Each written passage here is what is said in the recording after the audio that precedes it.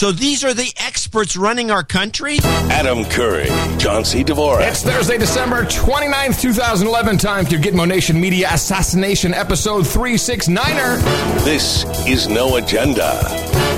Only 357 days left until the end of the world and counting here at Camp Mofo in Austin, Texas, capital of the Lone Star State. In the morning, everybody. I'm Adam Curry. And from northern Silicon Valley, where is this thing working? I'm John C. Dvorak. It's Crackpot and Buzzkill in the morning. What do you mean, is this thing working? Is it? Is what thing working? Mike. Yeah, I think I've been away from it for so long. I got to tell you, I was jonesing on Sunday, man. It was, we had our Christmas Cliptacular. Good job, by the way. That was a little tedious. Well, it was funny because I actually got tired listening to it. I'm like, oh. I had a note from a guy who said, look, I loved it. I listened to it twice. Yeah, and then I went into a coma. And then he says to me, but I don't think anyone who's not really a huge fan of the show could take more than an hour of it. No, I have yet personally to listen to the whole thing. Oh, really? In one sitting. I've listened to the whole thing over and over again in chunks, but because I put it together in about 4 parts. But I've never listened to the whole thing from beginning to end because I can't. It's a classic, and we're actually deeming it. It's a classic. We're deeming it to episode 368, so this is 369 or Des Ménages à Trois 4-5. Ménage à Trois 69, I mean. For our Canadian listeners. Yeah, for all of the people in Saskatoon. Do they speak French in Saskatoon? No, they don't. They speak it only in Quebec. Quebec. Is it only in Quebec?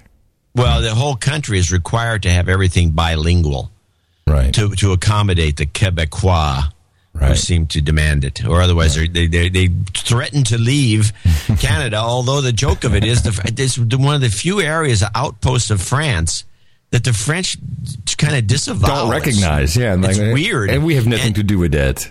I had a friend of mine who's a Quebecois, and she told me that she went to France and spoke a little of that flat French that the Canadians speak. And they poo-pooed her. And she said a Frenchman spit in her face. Really?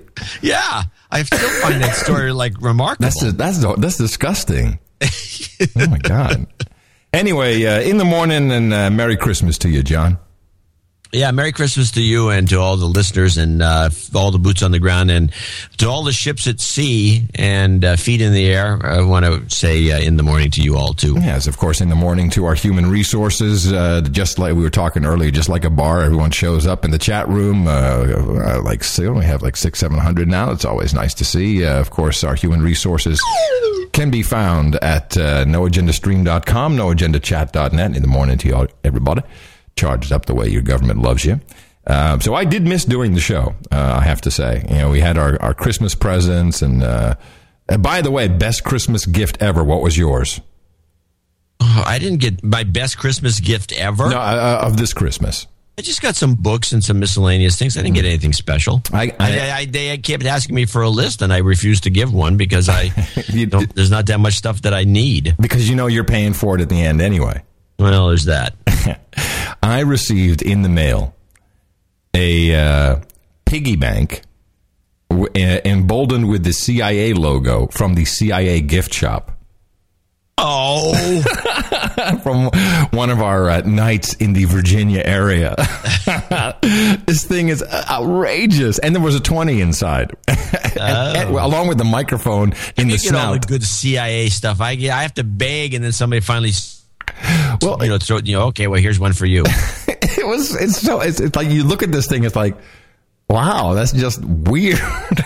It's a piggy bank with the CIA logo. Yeah, if you go. What else do they sell in this shop? We've got to go visit the shop with a camera. And it's all made in China. Yeah, exactly. This is the best part of it. I tweeted it. Heaven forbid we make a piece of pottery in the United States. I was like, wow, that is so awesome. It's so uncomfortably cool and disgusting at the same time. I was like, then that was a cool gift. I like that a lot. That was Actually, nice. The CIA I don't think their store's online, but I think if it ever was, maybe it is. I think it is online, but they don't have that on there, I don't think. The CIA gift store? Do you think they have a website? Yeah, I remember seeing it because I was looking at the coins after you got that one with Panetta's name on it. CIA gift shop. Hold on a second here. CIAgiftstore.com. Let's see. They can't be. I think they should promote this. They could make, help cover the budget for their secretary pool maybe with... This is great. CIA-gift-store.com. Really? Why buy CIA gear? Because everyone wants it. Yeah, there's my coin. Interesting. But I don't see the office things. Where would they have the piggy bank? Wow, they've got an 04 spy plane pen. These guys are crazy. Web exclusives. Let me see. Oh, so you can order. Well, I think this is probably a store exclusive. You can't just get that. What, the piggy bank? Yeah. I just think they're lazy with the website. It's possible. They put some stuff up there and then you walk away from it and just collect the money.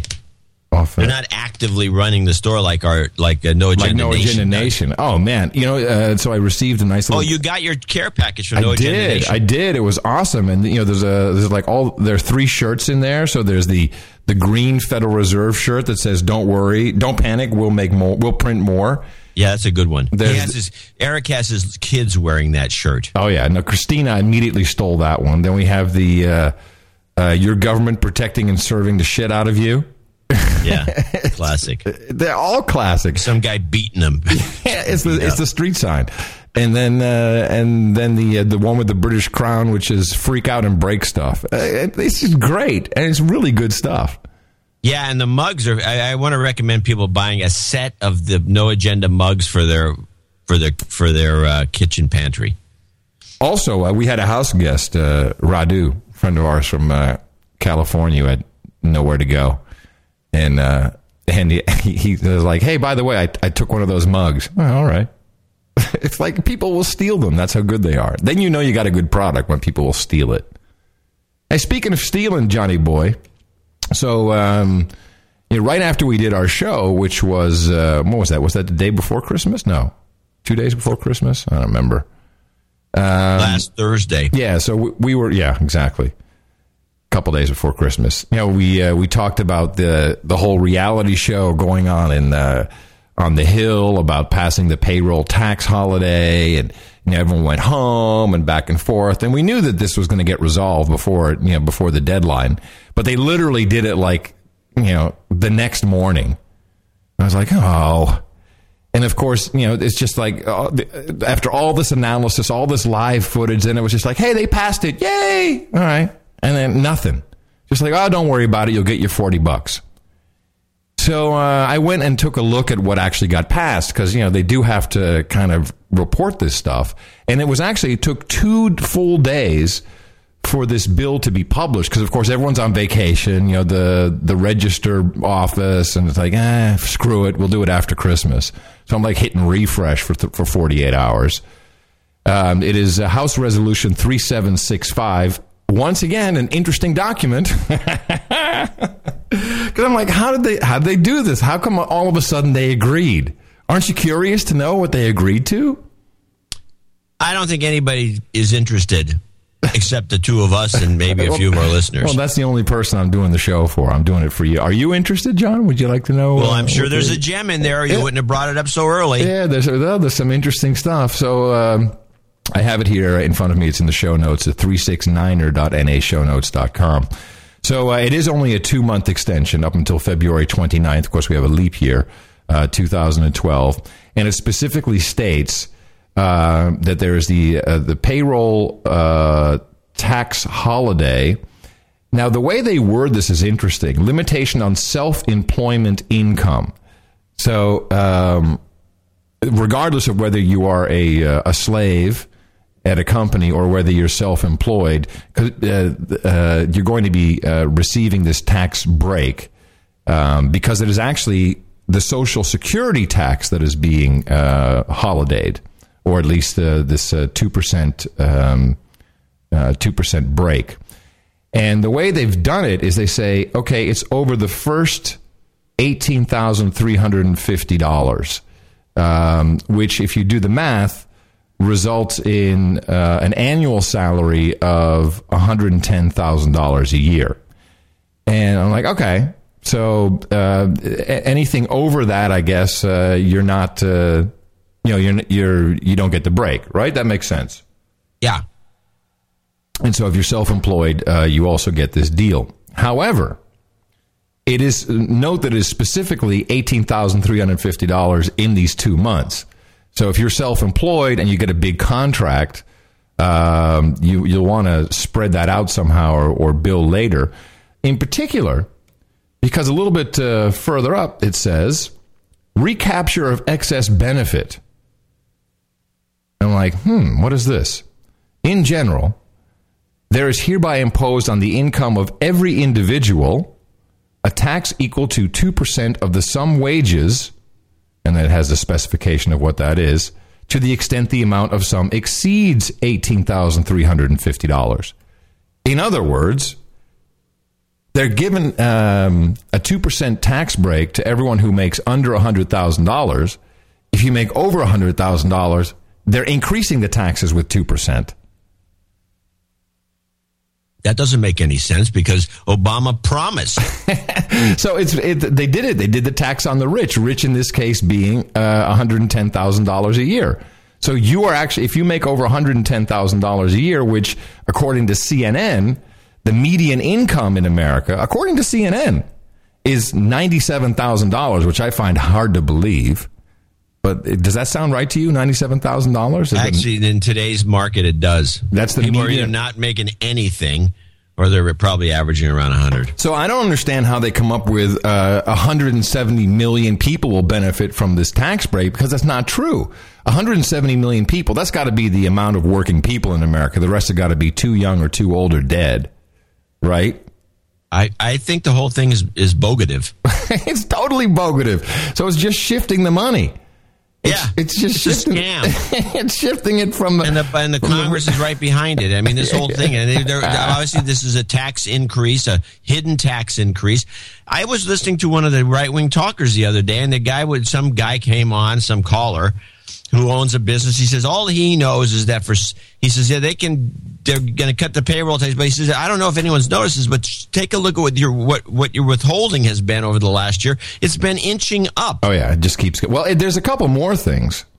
So remember, I mentioned the Fannie Mae Freddie Mac fee increase, so that's in there.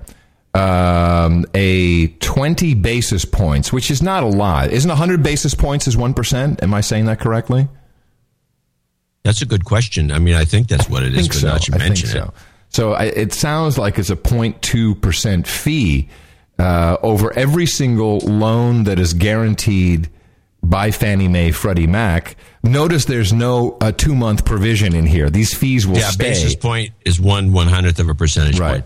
So these fees, which will hit anyone who has a mortgage backed by Fannie Mae, Freddie Mac, which I think is about $1 trillion at least in mortgages.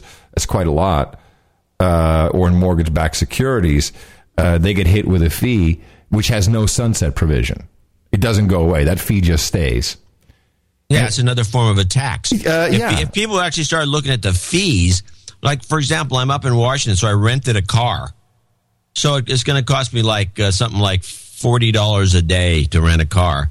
But with the fees, airport tax, fees, it's parking outrageous. fee, missing car fee, lot maintenance fee, blah, blah, blah, it's $80. So instead of $40, it's like twice as much because of all these fees, which are all hidden taxes. But these are taxes. But when you clicked on that banner, it really said $19.95 a day, didn't it?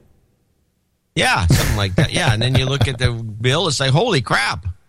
And then the final thing, which was in all previous versions of the bill, is they are forcing the president's hand not later than 60 days after the date of enactment of this act. The president, acting through the Secretary of State, Lucifer, shall grant a permit under Executive Order number 13337, which I think stands for LEAT,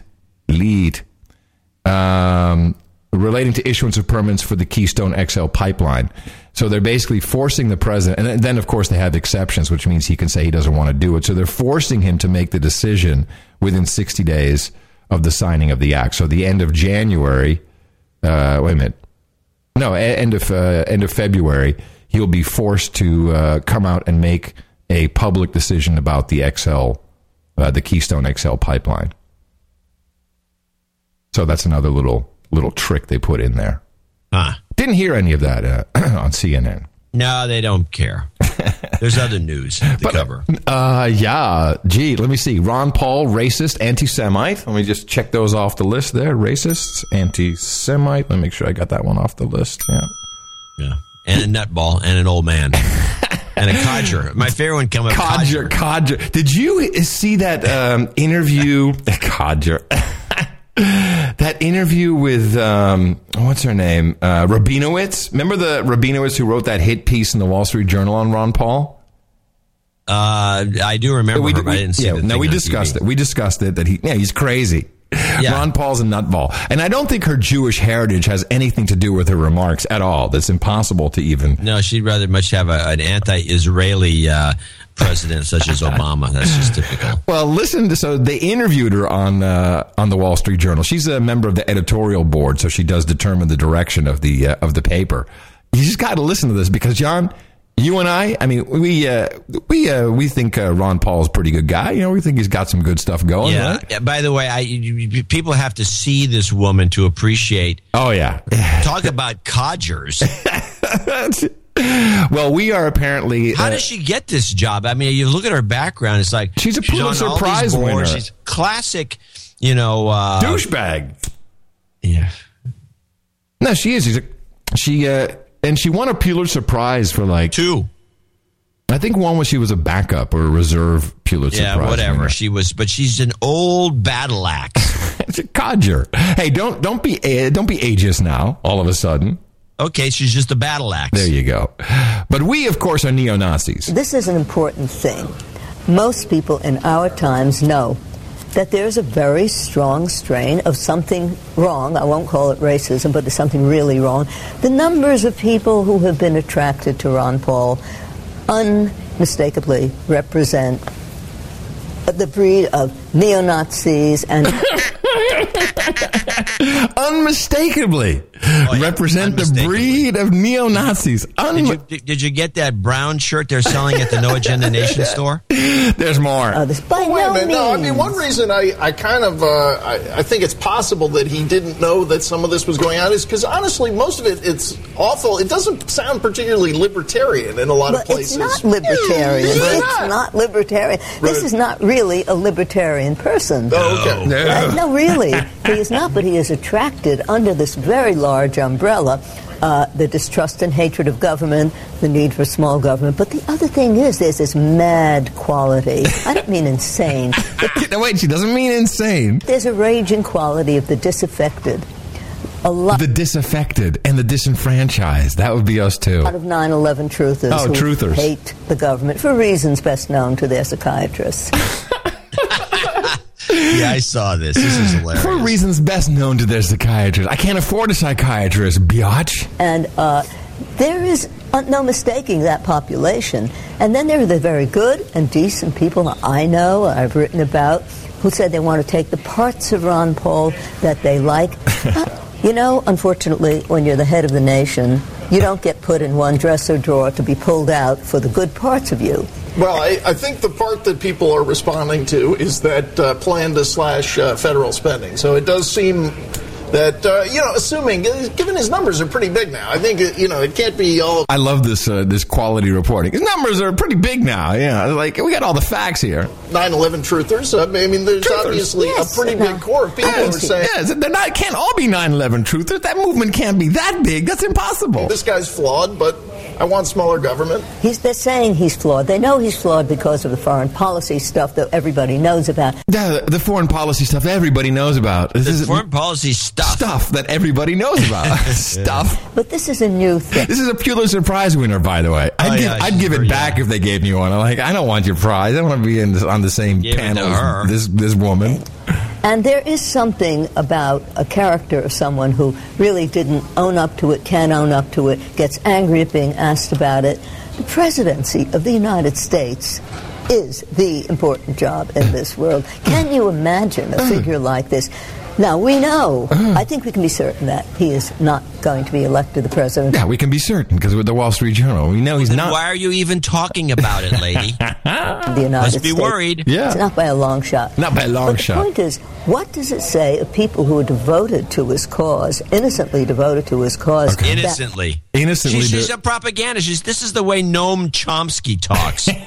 Having been It's not like devoted. You're not just devoted. You might be devoted. You're innocently devoted. That means you're an idiot. exposed to all of this, including the belief that the United States has been the bully that has made the victims, and that Iran is this innocent party who is representing this entire spectrum of the most loathsome views.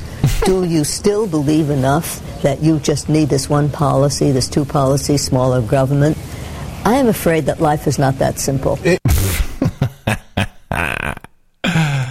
Well, talking about, kind of brain dead, play my clip, Ron Paul newsletter. And here we have one of the shows on Fox. Again, too much Fox. Yeah, they're so Republican, so helping him out. Yeah. And so they go on and they talk about Ron Paul's newsletter. And one of the women, who's one of the major commentators, she's black. She says that she talks about the newsletters, and then she makes the comment, although I've never seen them. Okay, let's cut to the chase and go to the dream matchup. So assume the polls are correct in Iowa. Ron Paul wins. He comes an impressive second in New Hampshire, and he has a real headwind behind him. He gets the nomination. Ron Paul versus Obama. What a contest. With the newsletter controversy, Ron Paul would not make a great candidate. Liberals will run ads against him. I have not read the newsletters, but from what I've heard, you have anti-Semitic remarks, racist remarks. He insults everyone except for white. He's running against the guy who was in Jeremiah Wright's church. Doesn't matter. And who's been supposedly the most anti-Israeli president. I actually think that, if you read the newsletter stuff, it is really heinous, the stuff that's in there. But what makes it even more problematic, I think, for somebody running for president is what kind of person doesn't know what's in their newsletters for 10 years, that there are videos of him hawking to people. You know what I mean? So it sort of raises the question of, if you can't even keep track of your little newsletter. And it's the Ron Paul newsletter. How are you going to keep track of the country? Now, Kirsten, it's good enough. So there are a couple points to be made here. One woman doesn't even, the newsletters are available to look at. Yeah. You look at them, it's a lot of politically incorrect commentary that is hardly to the level of heinous. I don't think either one of these people actually looked at these newsletters. No. I think they're politically incorrect, and that's about where it ends. And then she makes a comment, he's there on videos hawking the newsletters. Have you ever seen such a video? No, they're referring to one video from 1999 where he's in his doctor's office, and he is asked a question, and he says, well, yeah, no, I have the Ron Paul newsletter about gold and investing and how to survive the coming economic crash. That is not a hawk at all. Yeah, no, so we're basically listening to nothing but blatant propaganda on Fox. Lies. The Ron Paul Hatred Club. So let's listen to one more. I got Ron. This is on the 5, where they have the dingbats all around the table with Guilfoyle's legs. The hot leg. And by the way, we were watching her, and I was commenting on her legs. They moved her from the right-hand side of the table to the left-hand side of the table, which where her legs are. She must have a bruise. Buzzkill Jr. pointed out that's where the Fox logo is spinning. Oh. And so your attention is drawn to her legs. To her legs and the logo. Ah. She has these huge spike heels. I mean, she's really got these great legs. And so you look over there, and the Fox logo is spinning around, and it's going into your brain. Hey, good on Buzzkill Jr., man. He's going to have to be a member of the consulting crew. Oh, well, wait a minute. What kind of nepotism is this? Yeah. Now it's a 3-way split all of a sudden. No, he doesn't get any money.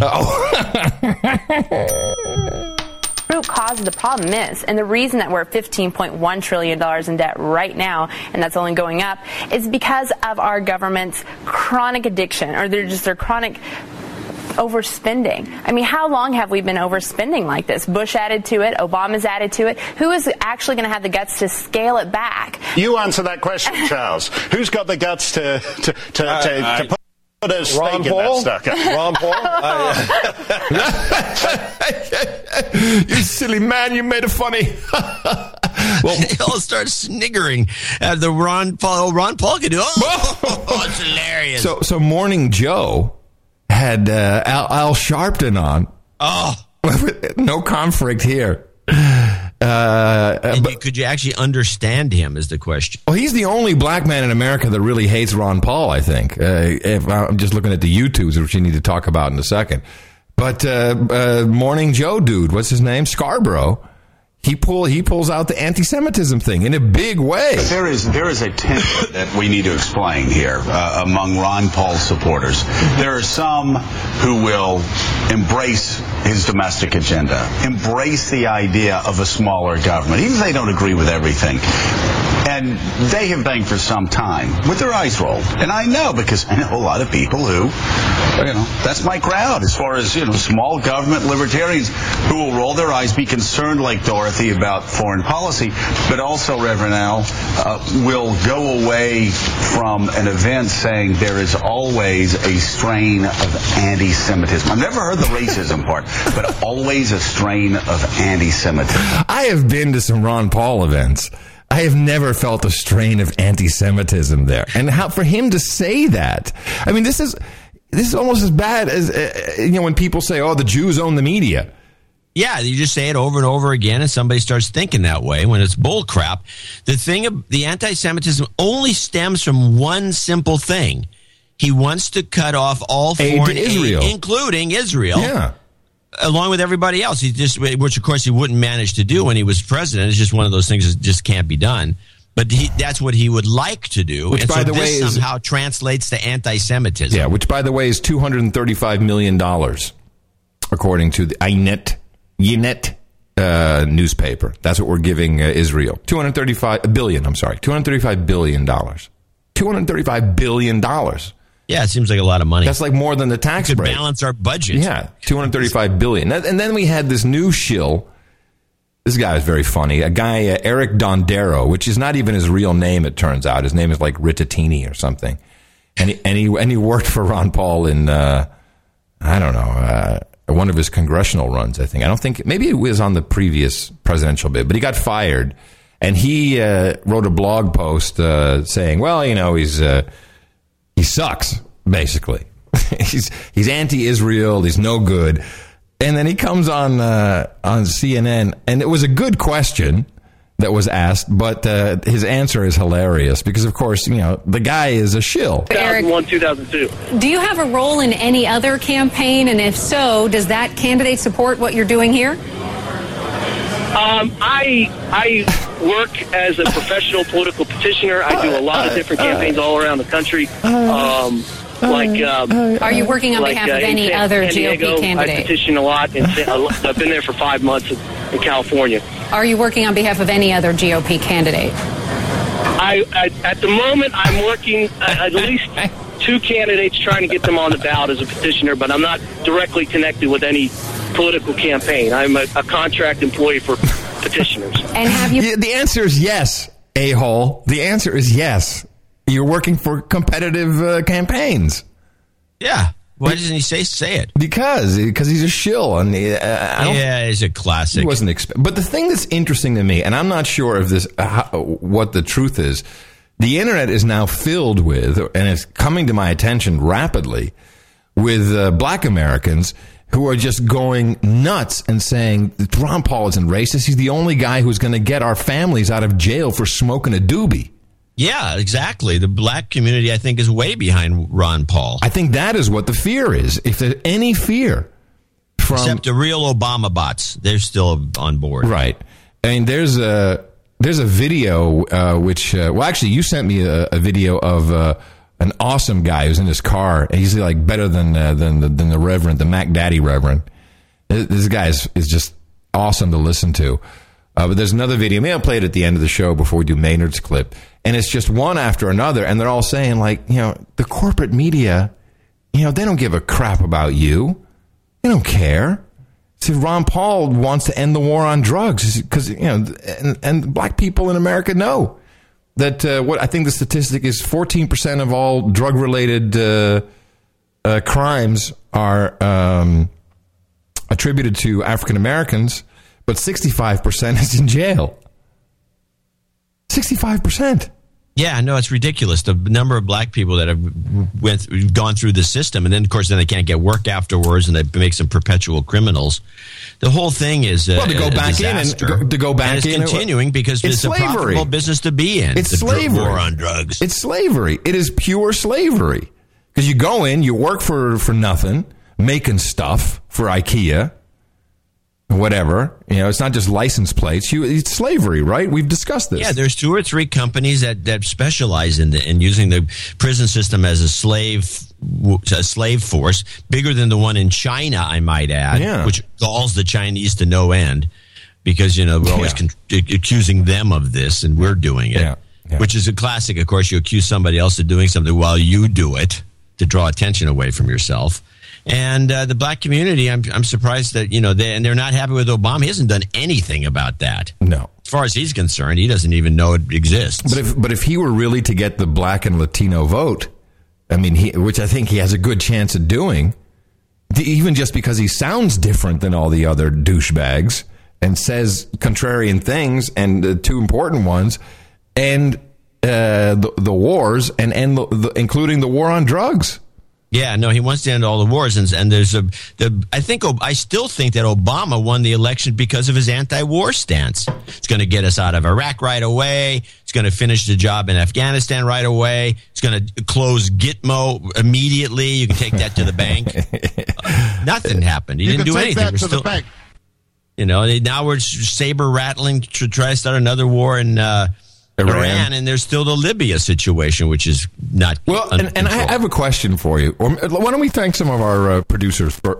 My mic. Let's thank some of our producers first, because then I have a question about Syria and Libya and the New York Times in particular, which you are an expert on, of course. I have a copy here. Yeah, I'm an expert. So apparently the New York Times sent out something like 9 million cancellation notices. 8.5. It's like, but worse, they said on their Twitter, they said, we got hacked. That wasn't from us. That was spam. They lied about it first. They lied about it. And then they went back and said, oh, no, that was in error. But you could actually get a deal because they were offering an additional 52 weeks for half price. And a lot of people said, yeah, I'll take that. And then and of course they had to honor it. But then they, at a certain point, they said, screw it. We're not honoring that anymore. The New York Times is in trouble, John. Did you read about this big... This letter that everyone signed? Yeah.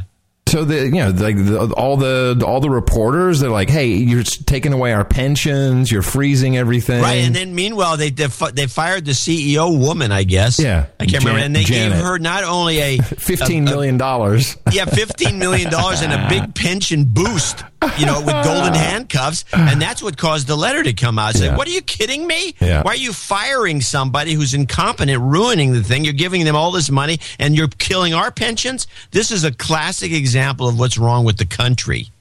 Well, but the New York Times, I want to get into it because there's something else that I noticed about the Times. But let's thank our producers first. Okay, and I want to mention, these are thanks for the last 2 shows, so they're going to be a little long. I want to warn people. I want to warn the affiliates that will be going overtime. We'll be going over our allotted slot. on these on the spots.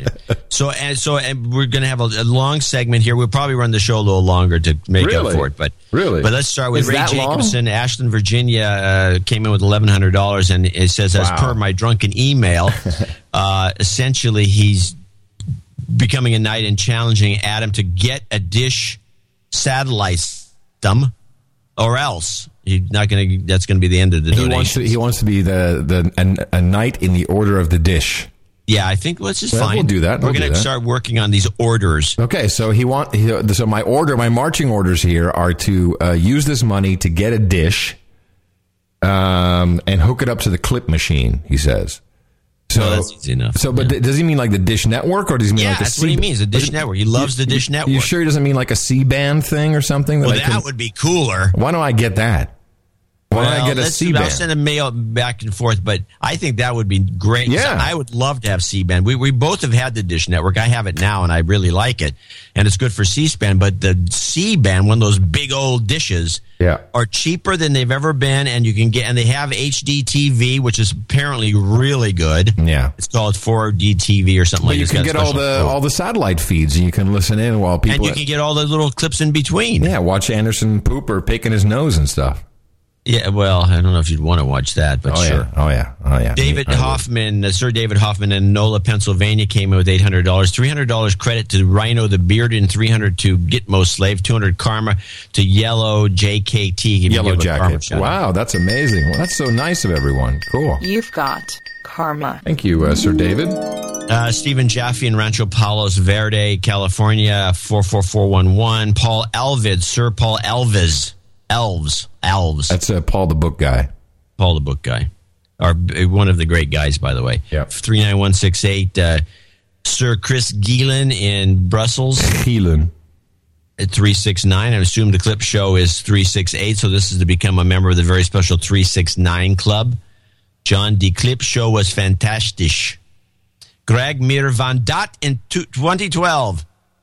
That's pretty good. I think everyone in Holland and Belgium understood you. Good. Baron von Pelsmakers came in with 368, which was, I guess, the clip show thing. We'll credit him with a 368 Club membership separately.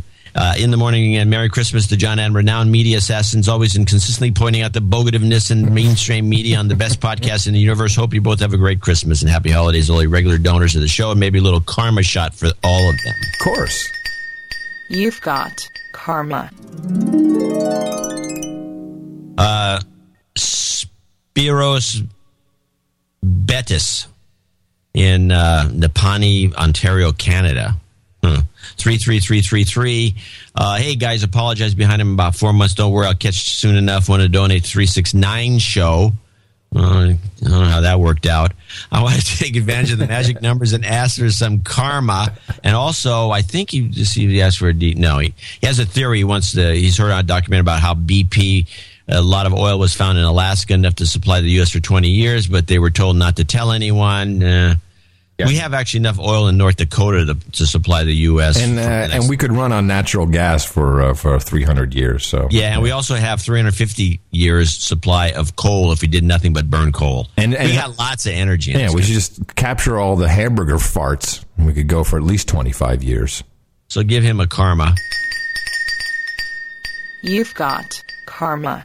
Mark Lay in Long Eaton, Derbyshire, UK 33311. Robert Alter in Kansas City, Missouri 333. Paul Palchek in Camberwell, Victoria, Australia. My annual subscription. Could I please have some karma for a new work venture? Absolutely. Came in with 300. Karma. And those will be our executive producers, and for associate executive producers, we got Herbert Harms in Great Bend, Kansas. What's wrong with Kansas? Nothing. John and Adam, here's some value for the hard work and effort you both put into the show. I hope you and all the other producers have a Merry Christmas and a Happy New Year. Andrew, $250. Dr. Anonymous in Pearland, Texas, 234.56. He wants sincere thanks for all the hard work we do. He'd like the NDAA show. He's donating for no special reason at all. I think numerology, he came with 23456. I think numerology is pure bull crap. And I'm simply doing this as a goof. Good. Keep it up. Additionally, please give me and my loving hot pregnant wife karma and blessings in the new year. And, again, he says, I think he may have a de-douching coming too, but just give, I think, why don't you give his wife a MILF karma? Of course, I'd love it. That's one mother I'd like to. You've got karma. Absolutely. Send pictures. And he was only going to donate 1, 2, 3, 4, 5, not believing in numerology, but his dream in life was to become an executive producer of the No Agenda show. Good for him. I think everyone should have that as their goal. He says, this Belgian ale I'm drinking is also helping to loosen up the pocketbooks. Exactly. Donate drunk. Donate drunk. Massimo Cataneo in Noosa, Queensland, Australia, 22222. Thanks for the show. Happy New Year's. Please give a birthday call to his daughter. Would do that later. And the kids love the birthday postcards. Falco Richter in Berlin, Germany. Hey, John and Adam, Merry Christmas from Berlin. He came in with 222. Founding an executive producership after listening to the show from number one. Please keep up the good work. You need some karma for his girlfriend whose department is being replaced by people in Prague. Oh, no. So thank you. Hello, EU. So she will be looking for a new job within the next year. I'd like some de-douching. Give him a combo. Yeah, hold on a second. You've been de-douched. You've got karma. He hopes the producership makes up for that. Yes. Frohe Weihnachten. Falco Richter. I want to hear John pronounce my name correctly in German. I'm sure that's... I think he did pretty good, actually. Sir Borislav Marinov. Back again. Our rhyming, Order of the Rhyming Knight. Aliso Viejo in California, 20110. Merry Christmas, Happy New Year. Send some good karma to all listeners, especially my family, wife, and future kids. By the way, in the U.S., I go by Bobby, not by Boris. We like Boris. Yeah. The amount is the year shifted, and he wants the donation attributed to his twin boys' knighthood. Oh. So you keep the books, and we'll take care of it. Yeah. Okay. He needs a karma to the listeners. Sorry, of course. Here we go. You've got karma. And finally, Dean Carson in Nairn, South Australia, $200, and he wishes everyone and us a Merry Christmas. Oh, it's so nice. Well, thank you all so much because, as you know, donating is loving. And this is, of course, as John pointed out, we'll be hitting a little bit past the affiliate breaks because we're doing thanks and credits for 2 shows. These credits, of course, are real. You can put them on your resume, on your IMDb. And unlike the phonies in Hollywood, if you need us to vouch for you, which, by the way, doesn't happen a lot. There's not a lot of, I think these credits are taken seriously. I don't see a lot of people saying. And a lot of times, no, they see the credits and they just assume it's a real credit. Yeah, but once in a while they'll check. And of course, the website to show your love is Dvorak.org/NA. Donating is loving. So. I was up in... Hold on. I have PR mentions. Oh, I also got to mention Dvorak.org/NA, but also channeldvorak.com/NA. No Agenda Nation has a button, and so does noagendashow.com. Groovy. A couple of... by the way, should also mention our next show is the first show of the year, and I think it's a great time to donate. Yeah. Get in on that one. Get in for the numerology. Some websites forwarding to noagendashow.com. Actually, this one I might want to do something with. TheDroneStarState.com. Oh. Yeah. That's where you are. That's where I am, the Drone Star State. So I think that'll be my new mantra. I cannot believe this was available, but John, now pointing to the noagendashow.com website, EUFoundingFathers.com. We got to put a site up there, a real one. We'll have a at the bottom. We definitely need a another website. bogative no agenda site. We definitely we'll have like all these founding fathers as just described as these crazy. Just put some dudes in there. It's a phony pictures, but the guys write names, and then we'll put us in there. No, or how about just a whole bunch of guys from the chat? Like Mr. Oil. We'll auction off Minister of Energy. Yeah, we'll auction off ministerial positions. And then we have Brad Doherty, who did a whole bunch of one. He says, I've been sitting on this one for a while. Doucheba.gs, which is a good one. Douchebags. Yeah, doucheba.gs. What's a TLD on I don't know, but if you go to douchebag.gs, the picture shows a douchebag, and then if you click on the picture, it goes to the NA show notes. He also registered for us. Let me see. Ooh, observatoryforhumanrights.com. Hello. This is what we need, John. This is going to put us on the map. Well, that's a good one. Observatoryforhumanrights.com. Go straight to noagendashow.com. I think our resolution for next year should be to actually do some stuff with some of these crazy websites. Okay. It's douchebag.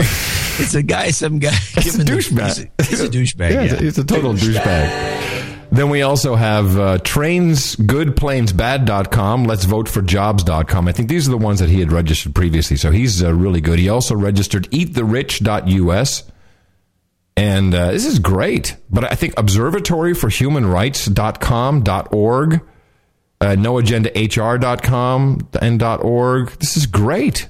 Oh, he has hold on a second. If you go to observatoryforhumanrights.com. He put up a website, I think. Hold on a second. He has like a whole No Agenda website that he's built. Oh, this is cool. Hold on. Let me check this again. Oh, yeah. That's the No Agenda Observatory for Human Rights. Just send your cash. This is fantastic. Good job. Observatoryforhumanrights.com. All right, that's the kind of stuff that we love. Thank you so much. Of course, everybody else out there, you do have a mission. You need to go out and propagate that formula. Our formula is this. We go out, we hit people in the mouth.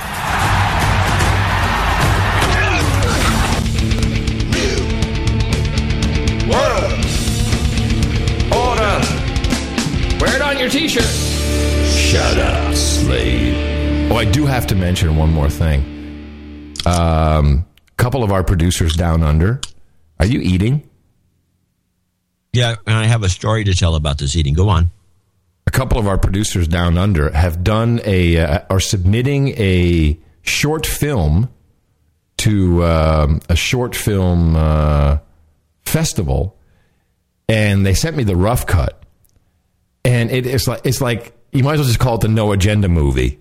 It is hilarious. It's about a podcaster who gets the knock on the door. It's exactly what it is. Mr. Adam Curry, open the door, Mrs. Curry, now. And the whole thing, there are people, the extras on the street are wearing No Agenda slave T-shirts. Guys getting two to the head, people giving karma. And then the cops are chasing them, and they're like in the car with a radar. It's like the feds say it's time to play win, lose, or drone. I mean, it's hilarious. So they want me to do some voiceover stuff, which I'm going to do, and they shot it entirely on an iPhone. It's really good. No, there's some effects in there too. There's well, you can get a pretty good movie with the iPhone 4S. Yeah, I mean, it's good, and I can't wait for this thing to come out. It was the rough cut. This was it was like dailies, but it was strung together, and it was it said explosion here, so I know they're going to do this. They had they're shooting guns, and you see walls exploding, and people shot in the head with blood spurting out. It's pretty good. So I look forward to that. It's still under wraps, but it's coming. So over the... I want to say something about the New York Times. Well, you sure? Yeah, I am sure, because there was this report all of a sudden, and I did a little bit of research here, and this really, really bugged me when I heard it. Listen, because this was picked up by everybody. And we shift gears now. A powerful study today from... This is Diane Sawyer, ABC. I think we can tell. Yeah, she sounds like the editor of the New York Times. Yeah, she's in the milieu. From the New York Times. Confirming something so many people have suspected. Members of Congress are not only a lot richer than average Americans, they got richer still during the recession. As ordinary Americans saw their net worth go down 8%, members of Congress saw theirs go up 15%. And why was that? We asked ABC's anchor Dan Harris to track down the answer.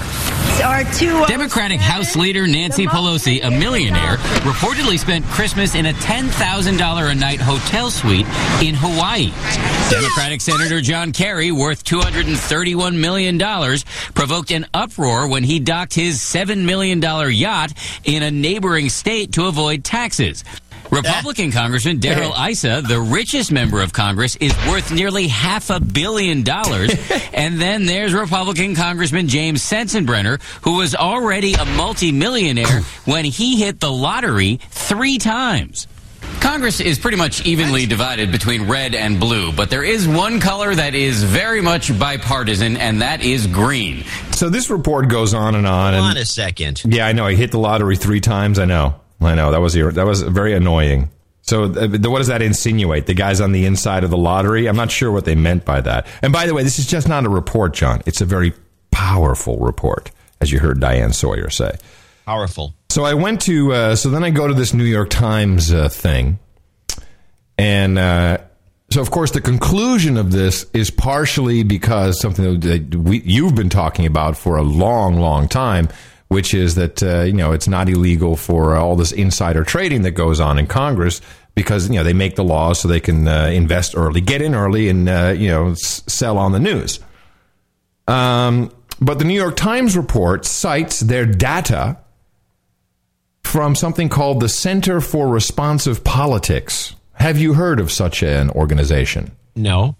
So, of course, I go look up the Center for Responsive Politics, because apparently that's where the data came from, thinking to myself, well, maybe these guys had something to do with this report.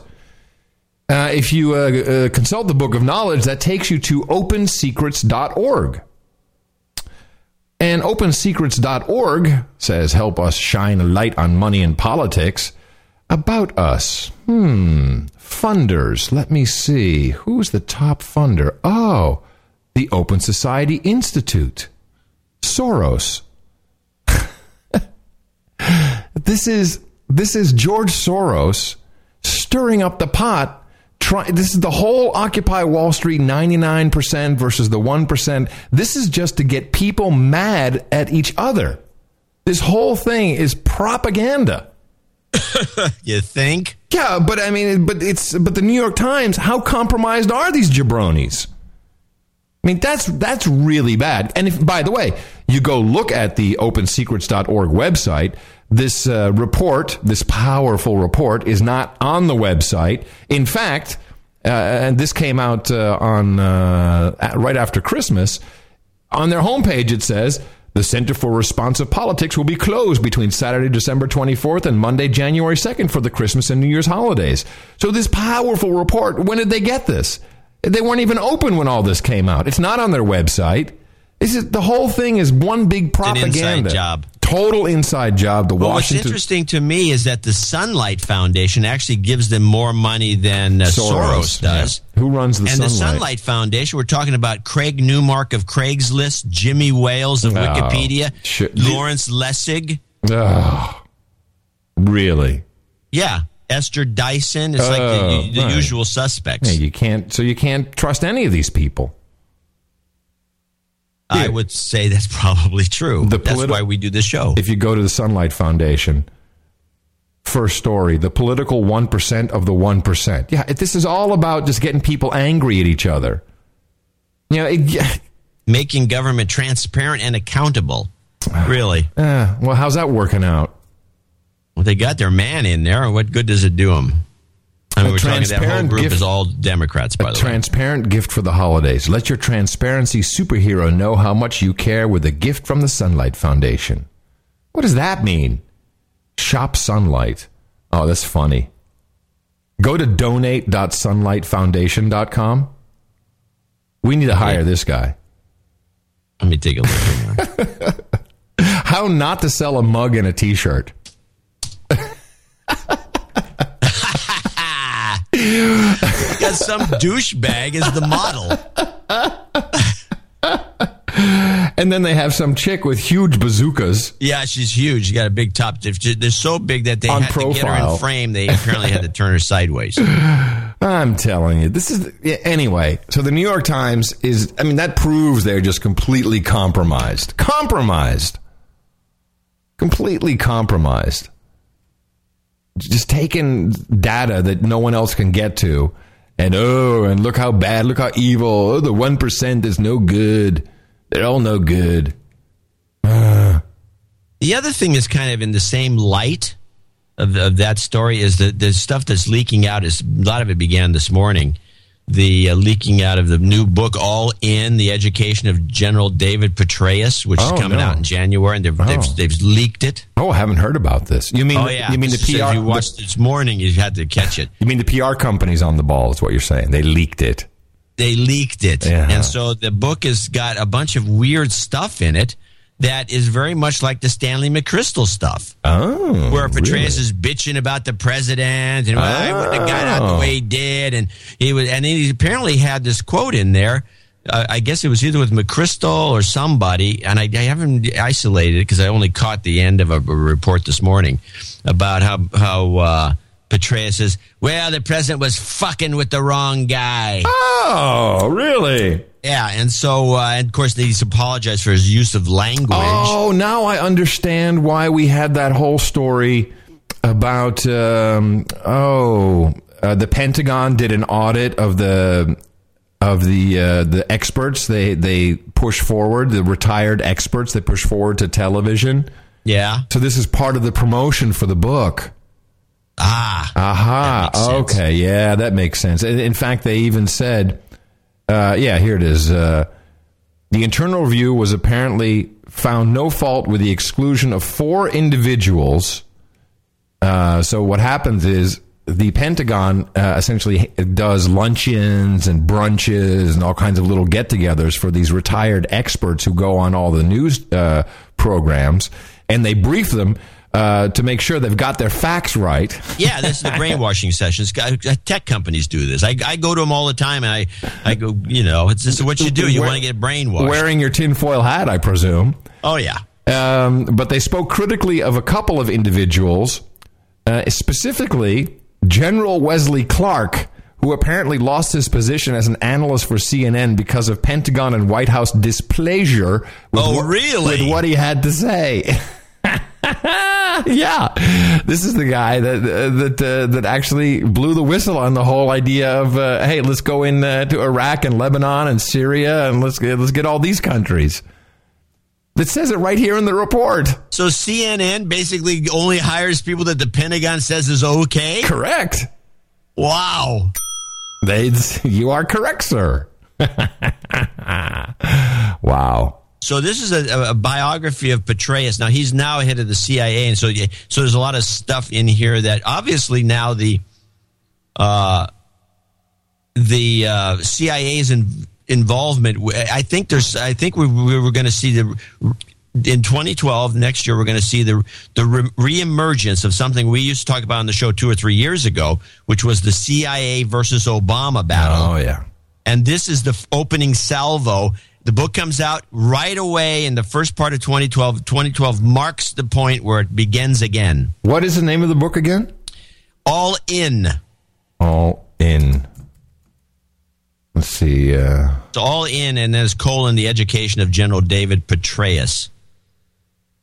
Huh. And apparently Petraeus was going to quit over...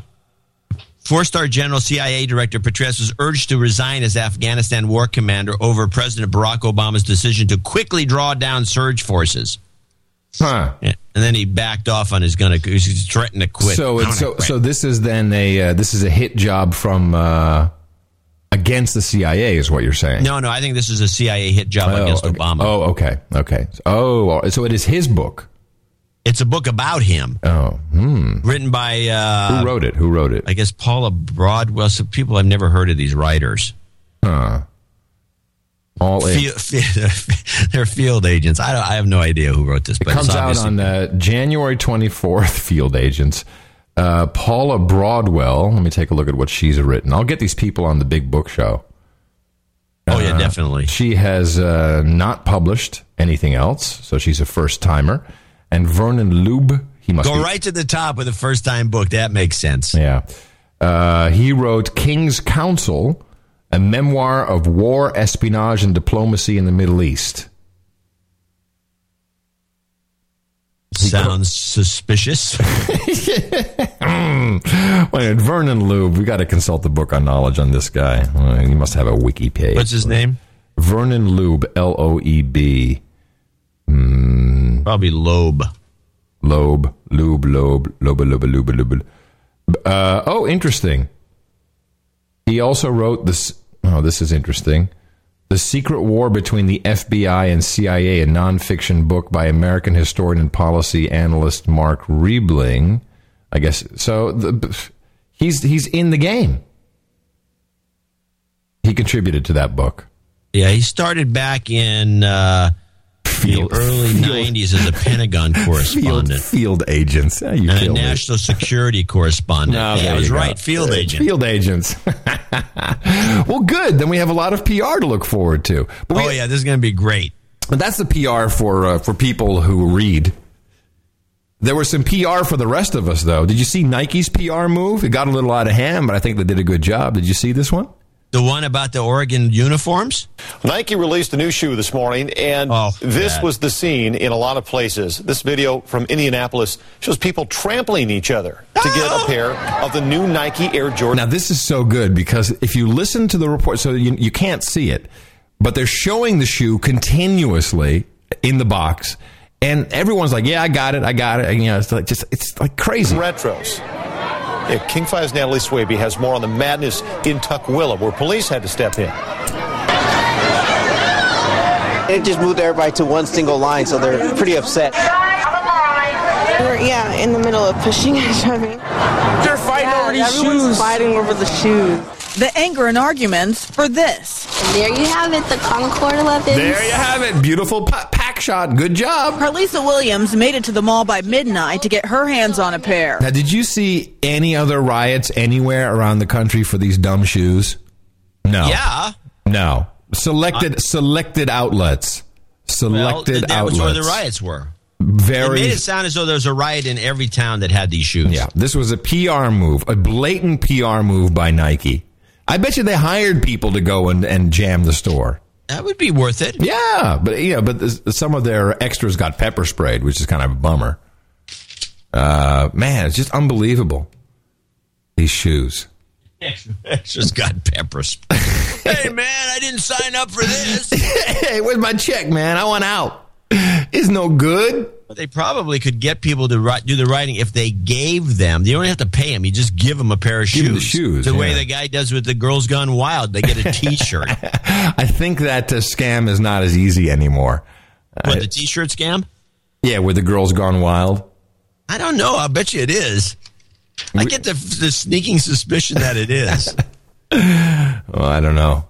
I can go ask some of the girls. They got $5 dances at XCC Cabaret in Austin. Ask them if they do it for a T-shirt and get on the video. Wow. Yeah. Well, back to the New York Times. I want to point out some stories that showed up today. Mm-hmm. And A6, we've moved up to violence flares in Syria. Yeah, this is interesting. Mr. Oil, who has, I think he speaks Russian. He sent me an article from the Russian newspaper. See, which newspaper is it? newsru.com, where it says specifically, highlights, Russia will take Bashar under protection, offered him and his family safe haven in Russia, and the entire operation is in collaboration with the USA. That's according to the Russian newspapers. Huh. And of course, they have all these. Really, if you watch the news, and by the way, they brought Hala Galani onto CNN. Whenever she's on, then something's going to happen. Because when Libya happened, Hala Galani, all of us, remember her? Hala Galani? Oh, yeah. She's kind of cute, right? Hala Galani, and I don't understand why she's not on more often. Particularly, from a television producer and consultant standpoint. She probably gaffes every so too much or something. Who knows? Well, I don't know. She does a good job, but whenever she's on, it's always about Middle East stuff, and then here we go. And so they have the observers from the Arab League. Yeah, these are a trustworthy bunch. The observers from the Arab League, and they're in there, and they're getting mobbed. They're getting mobbed by the people, but they're only showing cell phone footage and they're saying, oh, it's really dangerous. Meanwhile, Thousands of Syrians chanted "Death to America" Saturday during funeral processions in Damascus for 44 of the people killed in twin suicide bombings. Why would they say "Death to America" and not "Death to Assad"? Why is that? Well, you tell me. Because the whole thing is a phony, fake setup. They want to get this guy out so they can take over, and I guess we have a deal with the Russians, clearly, according to the periodical that we were sent. Well, we've said that there's been a deal with the Russians ever since we started looking at Cyprus, and then we started looking at the Russian ports, and we decided that the Russians are docked there in Syria, and they just did, and then all of a sudden all this stuff changes. The Syria threat goes away once Exxon does a deal with Putin. Yeah. And then the whole thing is now under it's on some playbook that we don't have access to, but it's obvious something's going up. Well, I think it's going to happen. I think we're not going to have a drone situation or a no-fly zone. I think he will step down, he'll get out of the way, and then we move in with the Russians somehow. And maybe this is all us and the Russians against China. That could be. That would make nothing but sense to me. Because the Chinese are moving their ships around, right? Don't they have ships everywhere? Yeah, they're moving stuff around, and the Russians are just as freaked out as we are that they're going to take all our stuff. Mm-hmm. And bastards, Chiners. Get out of here, and this Assad guy's a loose cannon. Well, I think he has a weird lineage. Yeah, well, I think he's not a guy you want. I mean, he's just not going to cut it. Oh, why don't we give Obama to them then? Sorry? Why don't we give Obama to Syria? Do a trade. Yeah. We can take care of that guy. No problem. In Texas, we know how to deal with people like that. Have you seen the latest X Factor moves? No, I don't watch the X Factor. Yes, you do. No, I don't. No, I mean the political X Factor, the Republican race. Oh, that X Factor. Yeah. Well, what about it? It looks like playbook material to me. Well, here it is. Who's the next guy to move up? We got to move. We got to have Santorum. Our top story: a stunning turnaround here in Iowa. Our latest CNN Time ORC poll shows Rick Santorum surging to third place with 16% as Newt Gingrich fades badly and falls into fourth place. Isn't that he's like doing sports scores now?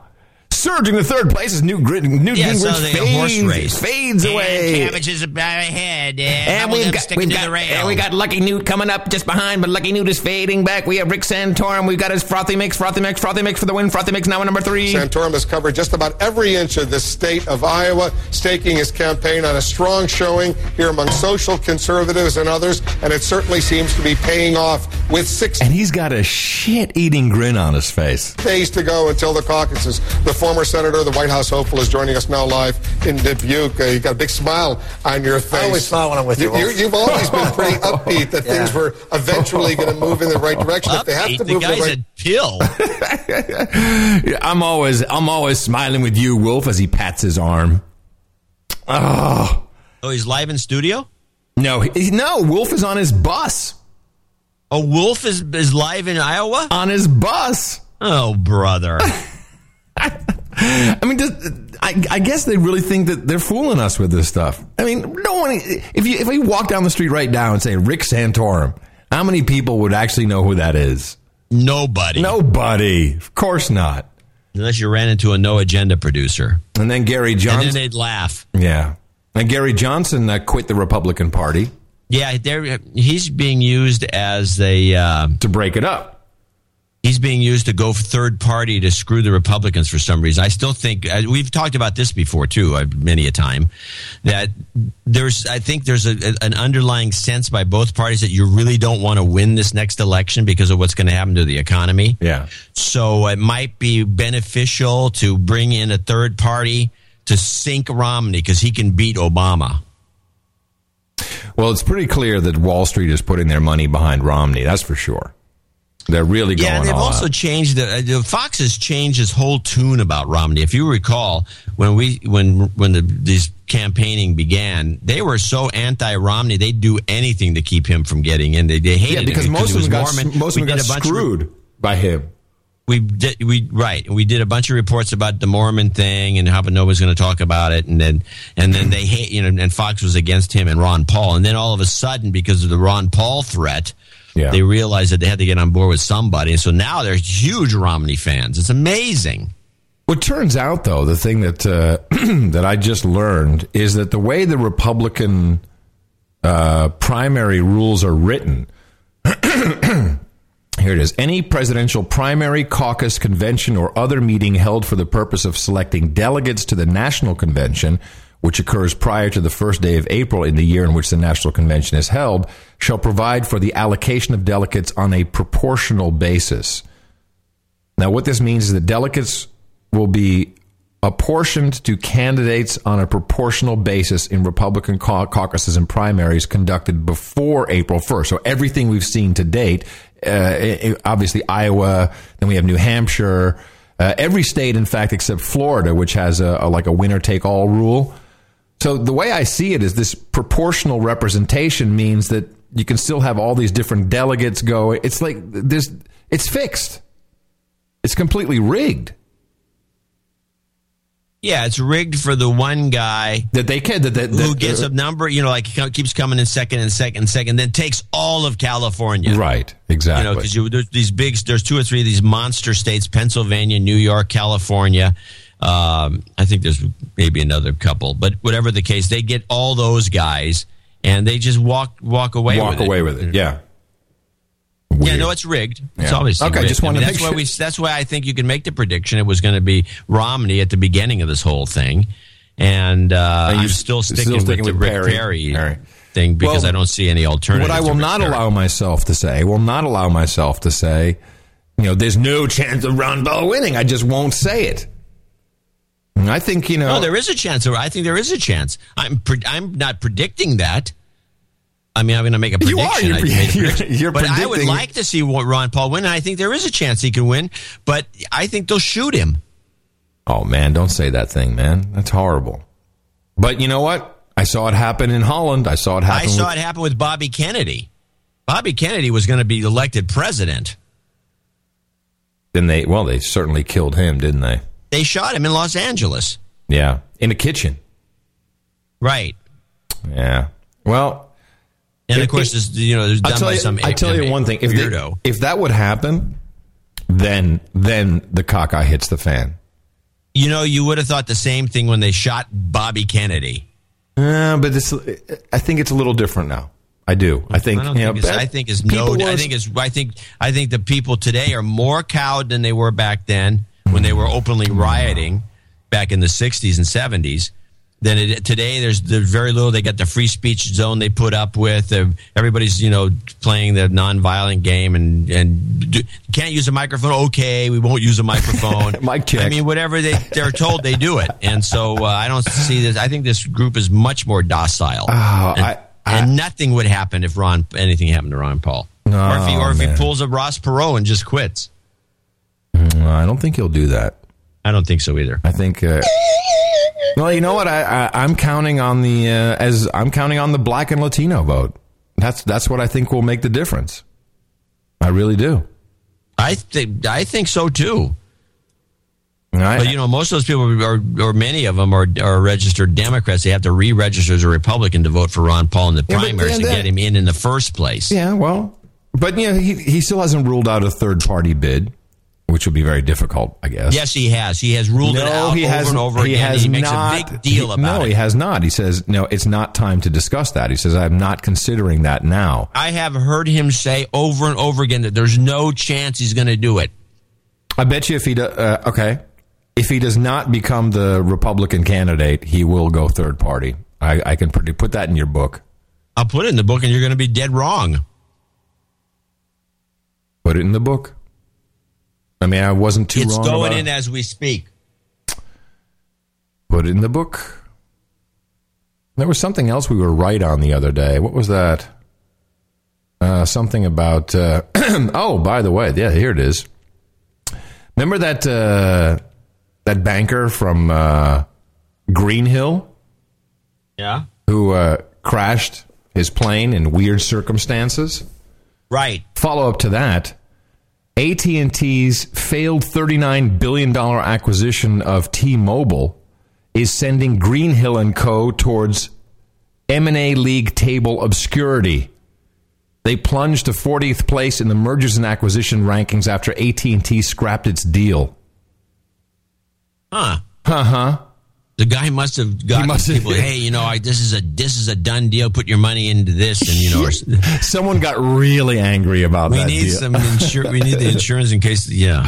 Wow. When I read that, I'm like, okay, there's only one thing you can say. Coincidence? I think not. Please. Coincidence. Yeah. Yeah. Well, there's a lot of money involved. I got a historical clip for you, which you probably saw. Now, President Obama, or actually it's headlined as Obama, but I don't think that's true. I think it's the Democratic Party has returned $70,000 of Corzine donations. Yeah, and they kept like $250,000. Oh, really? Yeah, that's only part of it. Oh, they spent that. I guess it's gone. So the historical clip that's been doing the round. Now we already played a couple weeks ago President Obama freaking out about Corzine because of course Corzine was a big bundler, brought in a lot of money, and let's face it, the guy was the Federal Reserve, Goldman Sachs, super shill. Anyone in the White House, this guy's bitch. But have you heard the Joe Biden thing where Corzine is standing right next to him? No. I mean, literally, one of the early discussions we had in Chicago in preparation for the administration, our transition team out there, we got together, I think it was 30, 35 economists, all left, right, center. And what did we talk about? The first question they wanted to raise with us is whether we might have to call a bank holiday on the day after we were sworn in. Ladies and gentlemen, the president and I weren't back there blaming John Corzine then. You know what we were doing? We were on the phone calling John Corzine. Literally. I literally picked up the phone and called John Corzine and said, John, what do you think we should do? The reason why we called John is because we knew he knew about the economy, about world markets, about how we had to respond, unlike almost anyone we knew. And because he had been in the pit, he had been in the furnace, and we trusted his judgment. And everybody kind of forgets this. But what we heard from John is what we needed to do. What we needed to do, we needed a serious economic recovery plan. John had already, I'm not doing this for applause. It's all just, as he used to say, ain't brag, man, just facts, just the facts. The facts were, John, leading your legislature, was already moving in New Jersey on an economic stimulus package. What? Before anybody else was.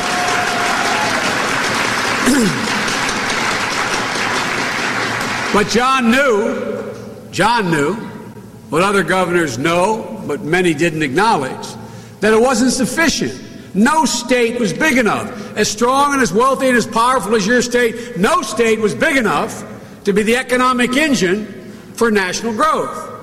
So John suggested and laid out, and we talked a long time about what the elements of the recovery package nationally should be.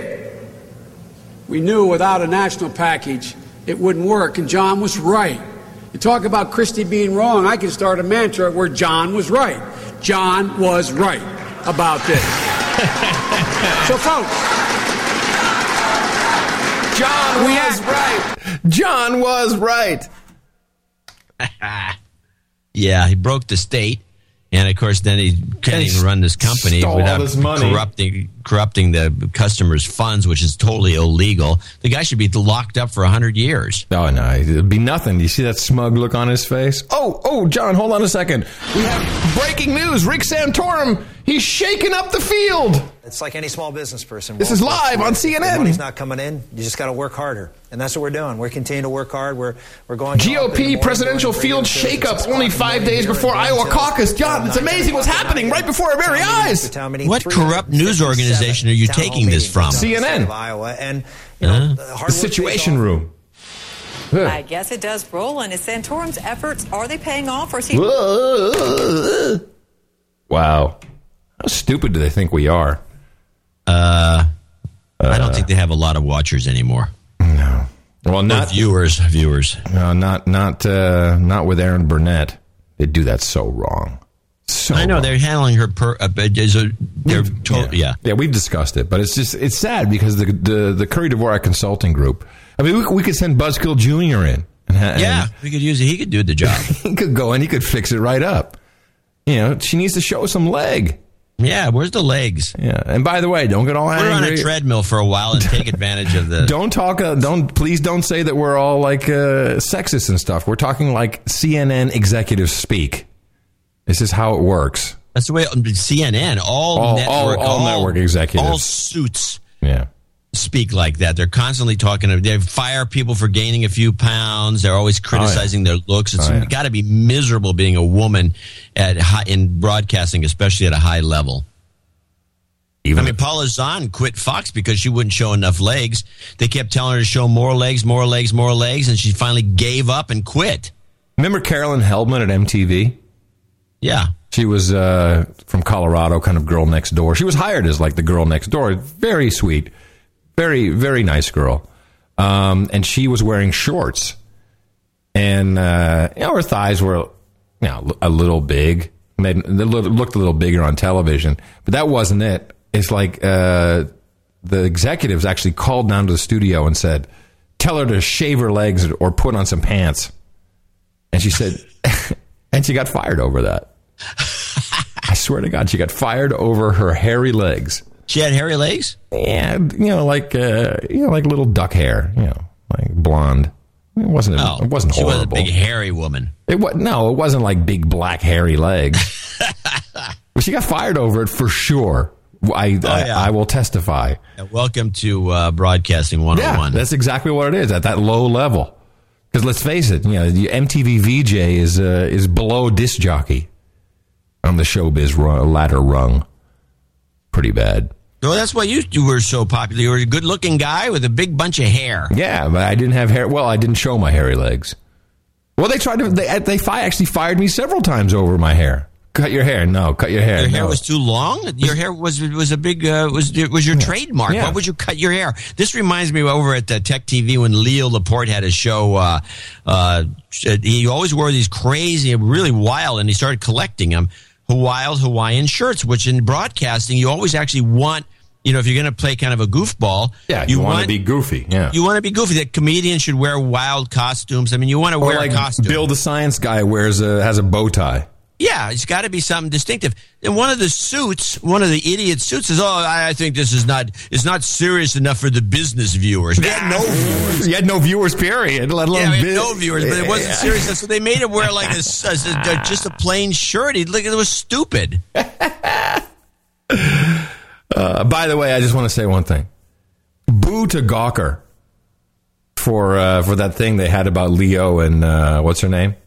The bookkeeper. Yeah, the bookkeeper. Yeah. Because I think, that's almost like reminding someone that their parents have sex. It's like, I don't want to know about that. I don't want to think about that. You know what I mean? Yeah, it was poorly researched. No, but besides, forget the research part. I don't want to know about who Leo's having sex with. I don't put that image in my mind. So, I want to mention I was up in Port Angeles.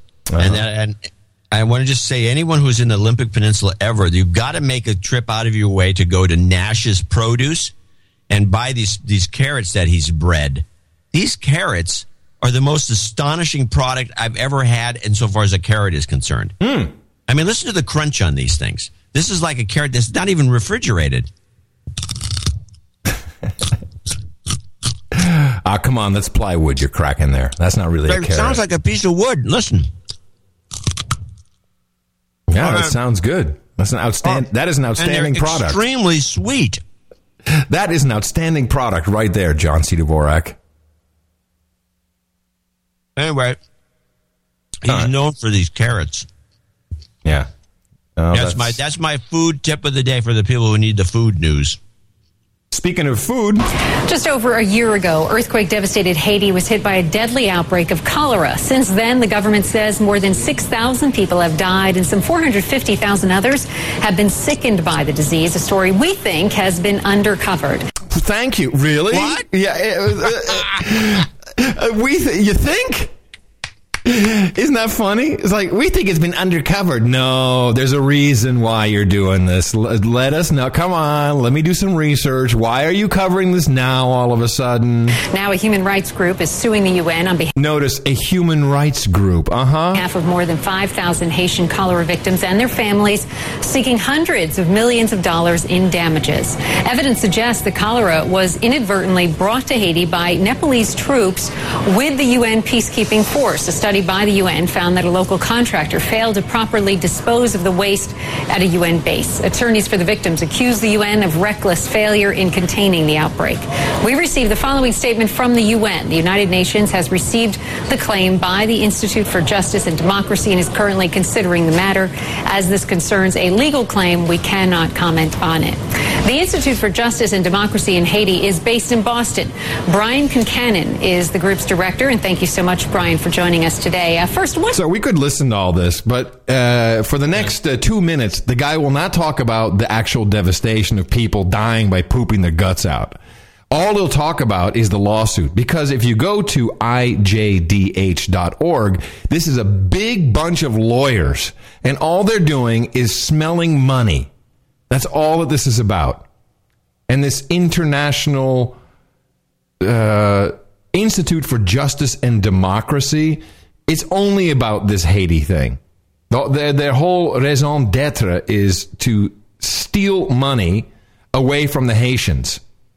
And they're financed by 1x1, which is a Canadian group, which Matt Damon is one of their spokespeople. And you look at the board, it's all lawyers, it's all capital management guys. It's all douchebags out to steal money. So they're going to. Yeah, and by the way, whose money do they end up with in the end? The people who is the major financier of the UN? It's the American taxpayers. Yeah, yeah. It's a scam, and because it's so undercovered, did these guys promise some advertising money or something to you, CNN? Well, they're just that we could probably we could track the PR agency that's running this thing, and you'll see the connections. It all fall into place. Well, I mean, it was so annoying because this guy who has shifty eyes, really shifty eyes, and all this about, we can prove this, and they've admitted it, and we can get the money, but it never is it like, hey, there are people dying here, pooping their guts out. He does have the reason how it started, by the way. If anything, have you heard from the UN beyond the statement that we just read? We've heard just that statement, that they're studying it. In the meantime, an estimated 40,000 more Haitians have been sick, and probably about 300 people have died. And so this is an urgent matter, and it does require That's the entire extent response. of how many people have died. So it is disconcerting that the UN is taking so much time to even come up with an initial response. How do you intend to prove that the UN is responsible? Most of the proof is in the UN's own report. The UN issued a report by a panel of experts in May, which cited overwhelming evidence that the cholera was introduced from Nepal, and it cited the failure to test peacekeepers coming from Nepal, where everybody knew there was a cholera epidemic, and also the improper, as you mentioned, the improper waste disposal, which allowed contamination of Haiti's largest river system in 2 different places. So what they did, just threw the cholera-infested poop water into the river? That's what it sounds like. So what this is to me, John, is just like... by the way, this is your one world government at work. Oh, yeah. But this is a slam dunk. There's a bunch of lawyers who are like, this is a slam dunk. It's in their own report. And we'll get a bunch of these Haitian people, and we'll sign them up, and then we'll take the money. At least they're going to take fees. They end up with almost all the money. Have you ever been part of one of those class action suits? Like Apple gets sued for having it's overcharging for its mouse, and so you sign up and you get $1.50 in the mail. Really? Well, have you ever signed up for these things? You always get like a check for $5. Oh, you mean $1.50, like literally $1.50? Yeah. No, I've never. No, they come all the time. Sign up for one of them when you see it. It's class action suit, giant. Did you buy Levi's in the last 3 years? Yes. How many pair? 3. And so, Levi's overcharging for their, or they had defective jeans or there's something. So they're getting sued by one of these law firms. And then about a year later, you get a check in the mail for $4. Yeah, it's a scam. And everybody gets a check for $4. Yeah, over 5. Oh, this is good. Over 5 from their website. Over 5,000 Haitian cholera victims sue UN seeking justice. Attorneys deliver claims requesting compensation and constructive action for the UN's introduction of cholera to Haiti. Sure. Where's all the names? None of it. It just makes me sick to my stomach. And all that money that's stolen, all that money. You know what? You might as well just milk it for all it's worth. We're just idiots, John. I mean, thank God we have this new domain name. What is it again? Very memorable domain. It's observatoryforhumanrights.com. Yeah. Luckily, we have that because I can just see it right now. Right now, we go over to a spokesperson for the Observatory for Human Rights, John C. Dvorak. John, what do you think about human rights? I think that human rights are being violated left and right, and Americans must stop it in other countries. Pay no attention to our own country and the violation of human rights, and the fact that the ACLU or whoever it was just put out a list. Apparently, this is going to go on every year now. A list of all the rights that we lost. You have that list? No. No, I haven't. I've seen the list. I didn't. It's something of a. My wife Mimi came up with it, but it's like JC did. The funny thing about it is I have been working on this project, which has been well documented on the internet, of all the loss of human rights in the United States since the founding of the country. And it's a book. It's not a book I have, but it's like the pile of documentation is like this, twice the size of the Manhattan phone directory, and 90% of the loss began with Harry Truman, and it just geometrically goes up like crazy. Every year we keep losing. We have all the rights that we had in 1930. We probably only have 10% of them left. And so, it's let me see. I have the thing here. It's ACLU came out with this thing called. Yeah, it was a couple of weeks ago. I think they came out with this. Yeah, it's the loss in. I hate these flash things. It's going to be worse with HTML5, by the way. Do you think it's going to be worse with HTML5? Yeah, you watch. Well, Flash does all that cookie stuff, so it's sucking up all your data. The cookie thing is a problem. Yeah, that'd be less of a problem. They'll just make more normal cookies. Asian cookies. Dirt cookies. But the National Defense Authorization Act, which was one of the biggest complaints of the last year, it's interesting what's happening in Montana. What's that? Have you followed this? In Montana, apparently it's in the Montana Constitution that if you're an elected representative to the House or the Senate and you vote against anything that is remotely unconstitutional or even pushes the limit, you are subject to instant recall. Oh, I thought stoned. And so now, now they're trying to recall all the congressmen and the senators in Montana who voted for the NDAA. Good. Oh, that's good. I like that. And so now a lot of people are saying, well, gee, maybe we did other states. Do other states have these provisos? I think probably all these representatives should be recalled for voting for this thing. Well, Louisiana is going exactly the opposite way. Oh, the Bobby Jindal state? Yeah, they want troops on the streets. Troops on the streets. The National Guard, which sounds all nice and stuff, but the National Guard, these are the same guys that get sent over to Iraq and Afghanistan, right? These are fighting people. Yeah. Did you hear this? This is crazy. He's one of the officials who wants to bring the National Guard, just as they did after Hurricane Katrina. Mr. Badon, thank you for coming on. I've read that you said your city's at war. You need the National Guard. At war. Why can't local police do the job? Well, we've done a lot after the storms of 2005, but this is it's just totally intolerable and it's unacceptable behavior in our city.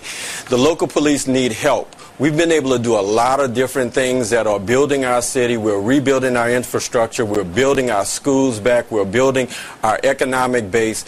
But we have a select few people who are going out there and committing heinous crimes in broad daylight, killing people, killing babies. It's intolerable. We must do something about it. So what I have done is I have called upon the governor to bring in the National Guard. After the storms of 2005, people were a lot more comfortable by seeing the National Guard on the street. Listen to all these memes, man. It's war, but it's only a select few people, which apparently the police, the NOPD can't handle. But people are real comfortable when they see troops. They feel real comfortable. Streets of New Orleans, and it made the morale higher.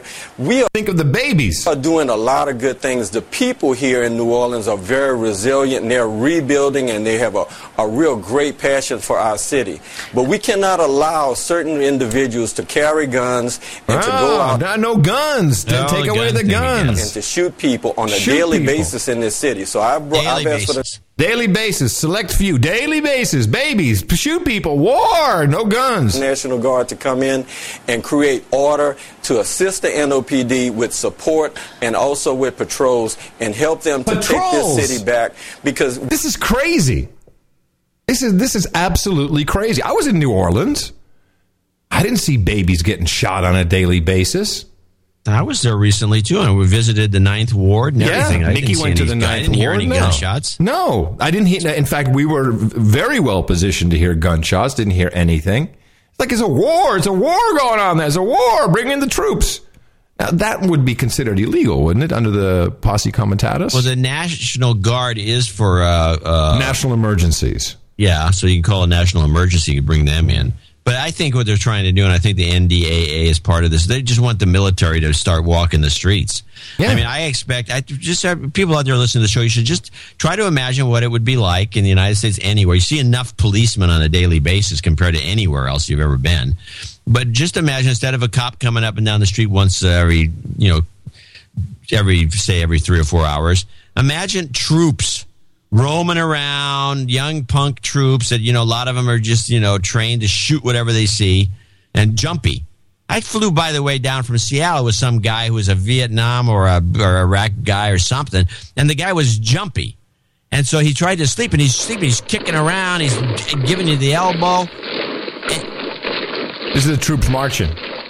I'm here in New Orleans, John. This is Nazi Germany. John, I'm here in New Orleans, and we've got the boots on the ground. But at least... How many do you see there, Adam? I see hundreds and hundreds and hundreds, John. And you know what? No babies being killed now. People are feeling really comfortable. Thank God for the military. I feel comfortable now.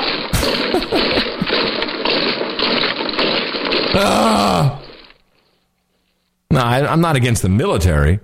I am against the military on our streets. Military in your neighborhood. By the way, I have to correct something. That flag that I got that flew over in Afghanistan. Yeah.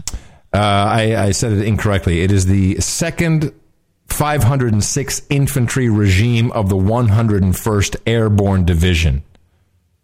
Actually, very famous. They're like the Band of Brothers dudes. Oh, the 101 Airborne is very famous. Yeah, so I got their flag. It's like them and the 1st Cavalry, or like the... Yeah, that's a very close. It's right up there with my CIA piggy bank as a gift. Yeah, that's good. Just keep reminding me. Right, and I got a certificate that it flew over the camp. So I'm going to fly it. I'm going to fly it here. Hey, another bill passed Congress, the one we weren't looking. H.R. 2055. Because, now I've got this RSS feed from house.gov, which just poops out all this stuff when there's a new bill that gets passed. So this is the, what is this thing? It is the Military Construction Veteran Affairs Related Agencies Appropriations Act. Appropriations Act, I think, means doling out the dough, right? That would be it, yes. So, money. Compensation of the president. How much does the president make in America? I thought it was $250 or something like that. How much is he making now? For compensation of the president, including an expense allowance. Well, the expense allowance is ridiculous. Hold on. The expense allowance is a rate of $50,000 per annum. Ha! His total costs more than that to fly Air Force One. Doesn't that count in the budget? No. But his total package is $450,000. Okay. But here's what's interesting. For necessary expenses, for the White House as authorized by law, including not to exceed $3,850,000 for services as authorized, which includes hire of passenger motor vehicles, newspapers, periodicals, and travel, not to exceed $100,000 to be expended and accounted for. So I think he's doing something weird with the Hawaiian vacation thing. He has a $19,000 official entertainment expense budget for the White House. But here's the one that kind of got me. What do you think it costs to heat and refurnish? Well, the refurnishing, of course, is where the money's going. Anyway, for care, maintenance, repair, alteration, refurnishing, improvement, heating, and lighting, including electric power and fixtures of the executive residence at the White House, how much money do you think that should be on an annual basis? For the executive residence, right? This is not the whole White House. It's basically for his nightstand, for the heat. Probably, I would say a couple, maybe $500 a month. Now, be realistic. Well, that's what it should be. Right, but I mean care and maintenance, repair. He's going to have a butler or two. Okay, let's make it this is $3,000 a month max. This is not for salaries. That's in a different budget. That's in the whole White House budget. Different. Oh, this is just maintenance like paint? Paint, light bulbs, but of course it does say alteration, refurnishing, and improvement. Okay. So maybe this is Michelle's redecorating budget. Okay. I would say $5,000 a month max. It couldn't possibly be higher than that. Per year, $13,425,000. Over $1 million a month? Yes. Yeah. Wow. 13 and a half. He's got his hand on the pulse of the public. $13.5 million for light bulbs, paint, and new furniture. You know, IKEA should give him a deal. That just pisses me off. I'm going to show my support by donating to No Agenda. Imagine all the people who could do that. Oh yeah, that'd be fab. Yeah, on No Agenda. I'm a slave in the morning. Sorry, I cut you off. What did you say? Because you probably I forgot. All right. So here we go with some people that gave us some money. Mark Fusco, Fusco is a character in the Persons of Interest show, which I highly recommend. TV show.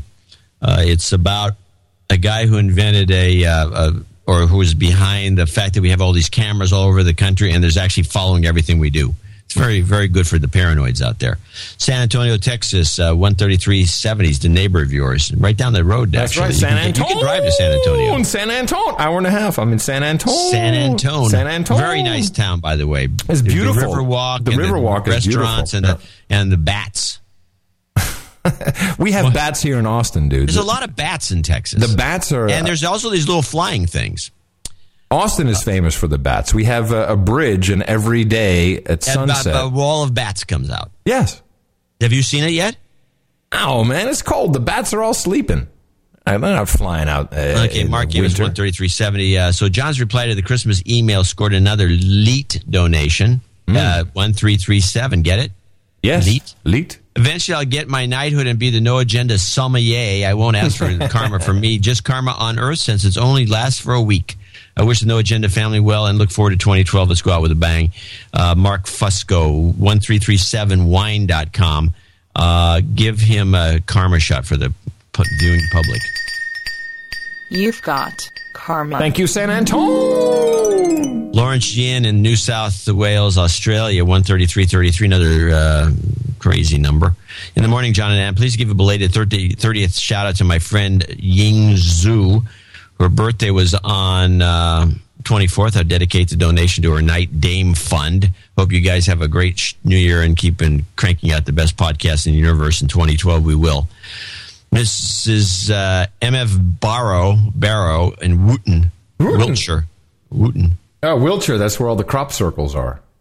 Yeah, your favorite place, UK. This is a Christmas present from my husband, Brian Barrow from Wootton Bassett, UK. He loves the show and supports your work. What about you, Mrs. Barrow? No, she just my way of supporting him by making a donation in his name. Keep showing him the truth, guys, which he probably already knows. Yeah, well, that is the gift that keeps on giving. That's very beautiful. Thank you. That's something we should have encouraged more of. We're idiots. She picked it up and at least took it. This is why the Curry Dvorak Consulting Group is like broke. Should be doing some consulting. We can't even afford our fees for the LLC. 123.21 from anonymous source. I only recently found your podcast. It's great. Thank you for the shows. Yeah, it's a drunk donation, John. All right. I'm paying up what I can to support the show. I plan on continuing to support the show next year, but the donation amount will be contingent on whether or not the small company I work for survives. Oh, boy. Anyway, so he goes on, and he read an article that stuck with me. It's called How to Destroy a Bank, and it seemed plausible. WallStreetOasis.com. Check it out. Anyway, I want to thank him. He's in Albuquerque. Matt Astbury in Wauwatosa, Wisconsin, 11612. I'm donating my 40th birthday date, 11612, which I also hope to be the first day at my new job. Need some karma for that, as well as for a gestating slave unit in my wife's womb. God. You've got karma. Is it gestating? Gestating slave unit gets the karma. I got a couple $111.11 donations from David Murkowski in Jackson, Mississippi, and Patrick Oberam in Noosaville, Queensland, Australia. Also, Patrick. Oh, yeah, and then Per Gustafsson. Ola Gustafsson. Yeah, Per Ola Gustafsson. Wait, Per's been a long-time listener. Yeah, he's our guy in Sweden. $111.11 in the morning. Happy Christmas. Good morning from the guy who prints the wrap paper for the Norwegian Tyne butter. Slaving night and day to meet the high demand. This is, of course, the butter thing we've talked about. Is Tyne butter, is that fake? What is Tyne butter? I don't know. Look it up on the Book of Knowledge while I continue. Consult the Book of Knowledge. Frank Rowe in Parrish, Florida, $100.33 donation to bring Paul the Book Guy Alves to his knighthood today. Yes. Do we have him on the list? I'm pretty sure we do. No, didn't. No, we knighted him before the Christmas show. Oh, okay. Yeah. Julian Kleiner, Bloomington, Indiana, $100. You guys are great. I'm a student, and I've been listening for 3 years now. How my grandma would love to know I spent my Christmas money on this. I just want to know. I want to know one sentence I could say to all my liberal 99% friends who complain all the time. Well, just try to get them to listen, and we'll maybe convert them if possible. Phone Bill Busters, LLC, Nashville, Tennessee, $100. Merry Christmas. What a great day. One daughter gave me a government protecting and serving the shit out of you t-shirt from No Agenda Nation. And the other daughter donated $50 to the show toward my 2012 knighthood, which we read. We got that. This $100 donation is a pittance compared to the value you guys add to my life. Thanks for all you do. Keep exposing the D-bags. Ron Paul. So hold on a second. So it's not Tyne, it's Tina. Tina Butter. It's a brand. Oh. And apparently they're the ones that control the whole market. Yeah, it's a monopoly. Butter's a monopoly in Norway for some reason. Huh. Otherwise, you'd be using French butter. I mean, if you can get any butter you wanted. You can't just import any butter you want? Apparently not. It's like there was some guys bringing some butter in from Sweden, and they arrested them. Hey, what you got there, slave? Butter. You can't be bringing that in here, son. I mean, who's to be educated to be son? Gareth Jones in Swindon, Wiltshire, UK, $100. Great show, guys. You need some karma for the new year. Yeah, here it comes. You've got karma. For those crop circles. And again, Sir Paul Elvis crops up from Toronto, $100 with Gitmo Slaves, donation to Gitmo Slaves Knighthood. I hope you guys are keeping track of this money. He's a true gentleman. He does a super job with the stream. Give him a karma shot. You've got karma. Nick Ismendi in Waterford, Michigan, $59.99, donating this because that's how much I would have paid for Skyrim or Saints Row the Third. And I find your media deconstruction more valuable than anti-dragon propaganda and the dildo bat. Anyway. What? I don't know. Anyway, I'd like some karma and a de-douching and a birthday call-out. We don't have it listed, but put it on the list. Okay, let me do a de-douching of karma first. You've been de-douched. You've got karma.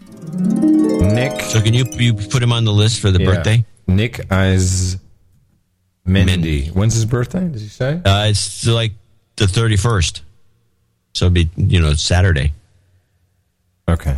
So but I have to finish his note because he says he'd like to call out Christian Orth and Drake Rose as douchebags. Douchebag. He says there were a-holes in their first robotics team. Chris in particular put viruses on our website and maxed out the $50,000 web virtualization server. Well, okay. Sounds great. Personal grievances are not part of the show. And now we got Scott Thompson in North Tonawanda in New York, 5555. This is for a de-douching. Justin called me out a few weeks ago from the Shockers Radio Club. 2 in the air and 1 over there, baby. Also looking for karma, so he needs a de-douching and karma. You've been de-douched. You've got karma. He also wants to throw a shout out to his co-workers who listen, Sheldon and Nanook of the North. Alrighty, it's getting more vague. Moxie in Grove City, Pennsylvania, 5525 in the morning. John and Adam, happy Christmas. Enjoying the day, being a distracted slave while opening presents and munching on cookies in Gitmo Nation, Amish, Pennsylvania. Cheers for doing a show on Christmas. Well, it was a clip show. The opportunity won't happen again until 2014. This is true. We're going to, on 2014, that Thursday is going to be Christmas. But I'm not going to do a similar clip show, I can assure you. It's going to probably the world will be gone. Will be dead. Who cares? Oh, that's right. It ends next year. So, yeah. 300. I won't even start on one then. Eduardo Sanchez, Hartford, Connecticut, 5510. Thank you for the entertainment and education. Just raised my monthly donation from $5 to $11.11. Like, I would encourage everybody to look at their monthlies and make sure they're still happening. And also, if you can go to $11.11, we'd appreciate that. Kevin Hartle, Louisville, North Carolina. Double nickels on the dime, sending you an email.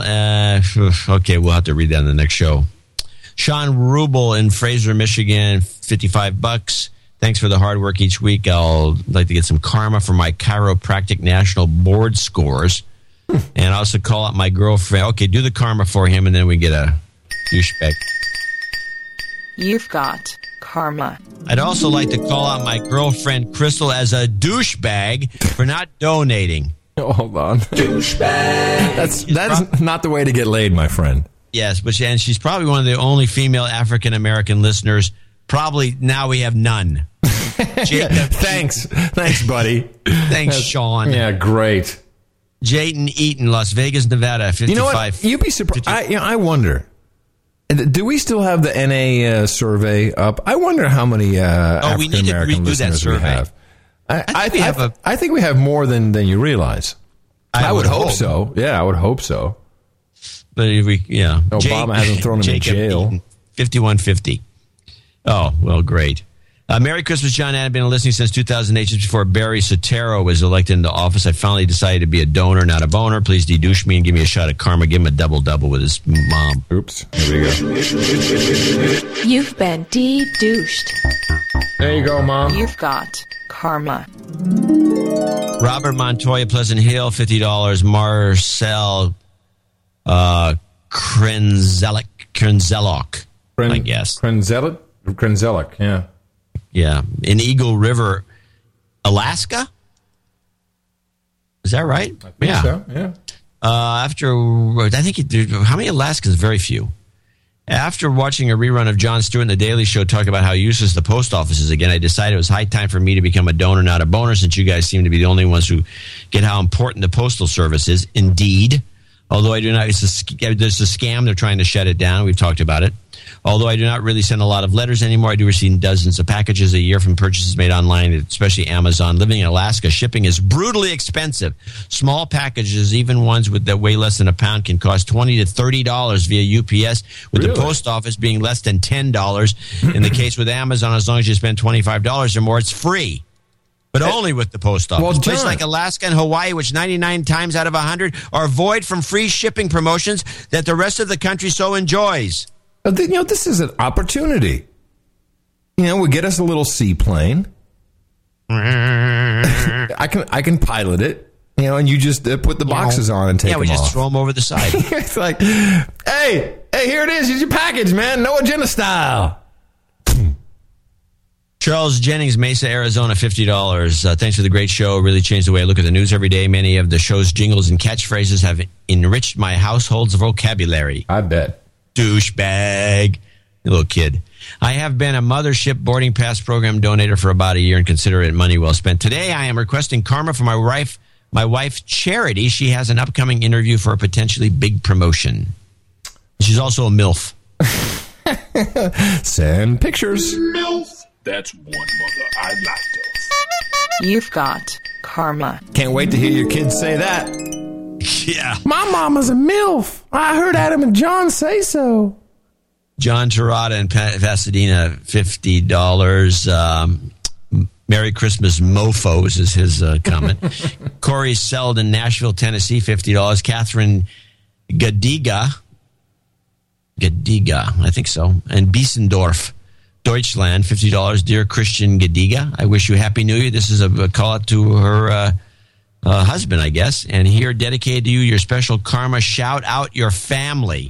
Give him a karma there. You've got karma. That was a great gift. Yes. Anonymous in Williamsburg, Virginia, $50. Please stock up on food and prepare yourselves for the social unrest in 2012. Gold, silver, grubs, and guns to protect it all. Stock up on life-saving medications. Okay. Like Jack Daniels. That would do it. Mike Bernstein in Bettendorf, Iowa, $50. Paul Vella in Towchester, Northampton, UK, $50.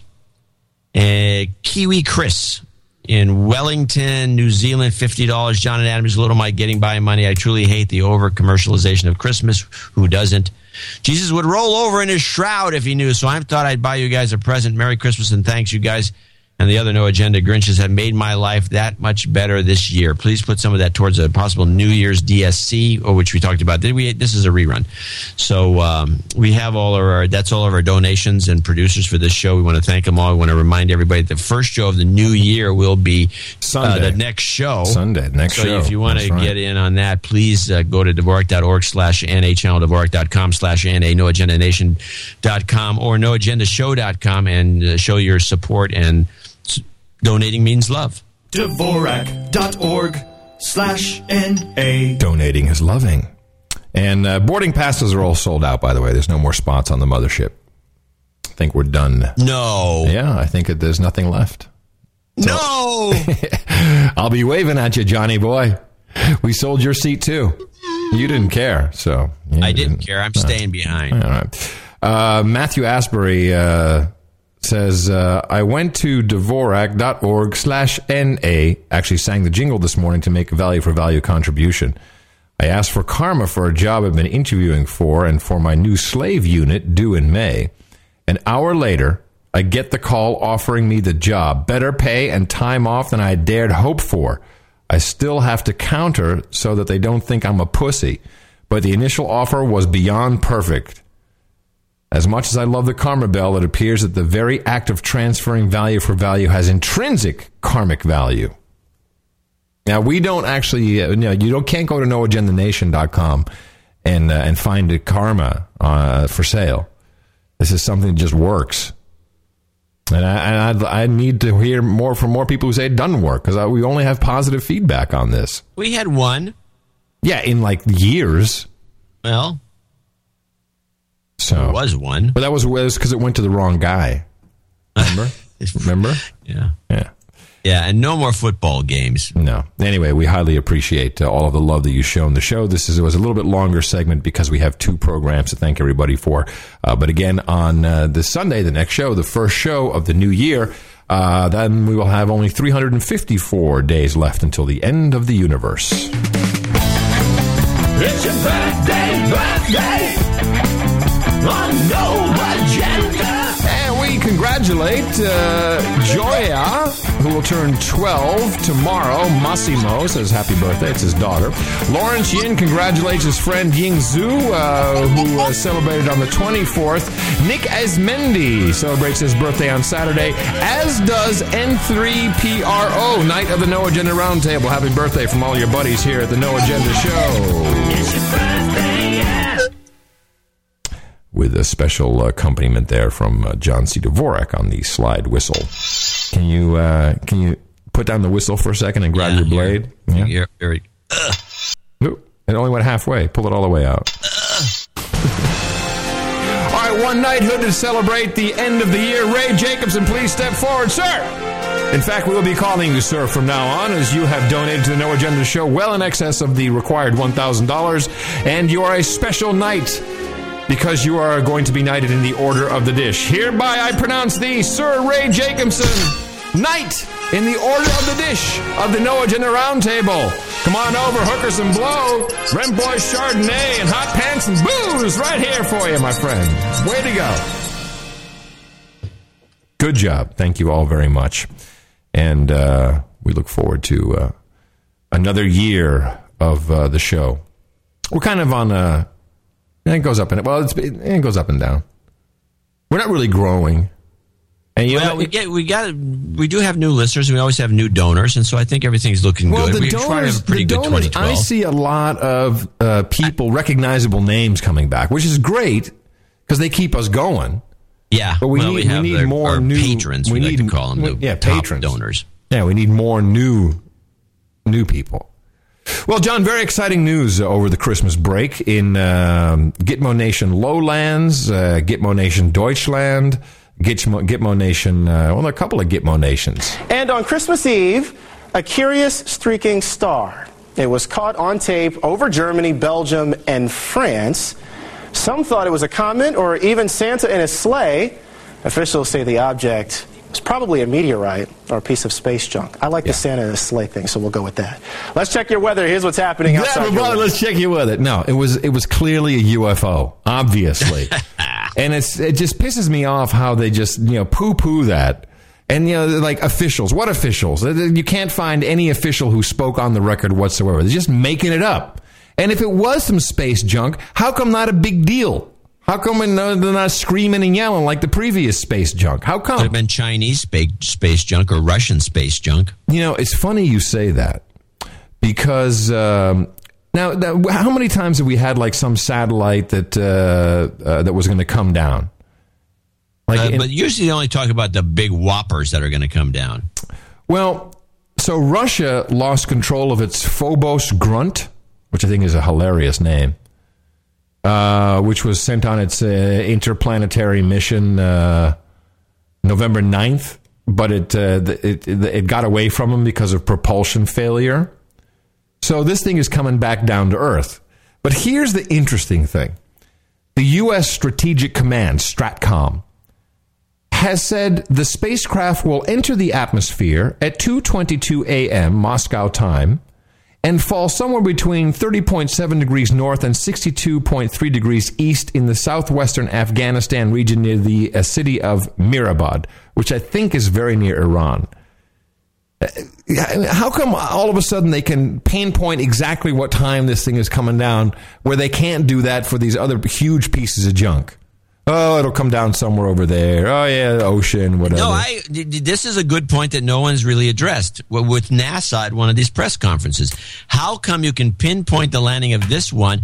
And the other thing is, you can pinpoint the landing of a moon mission and land it somewhere. How come you can't pinpoint where it's going to come down? I mean, the calculations are there.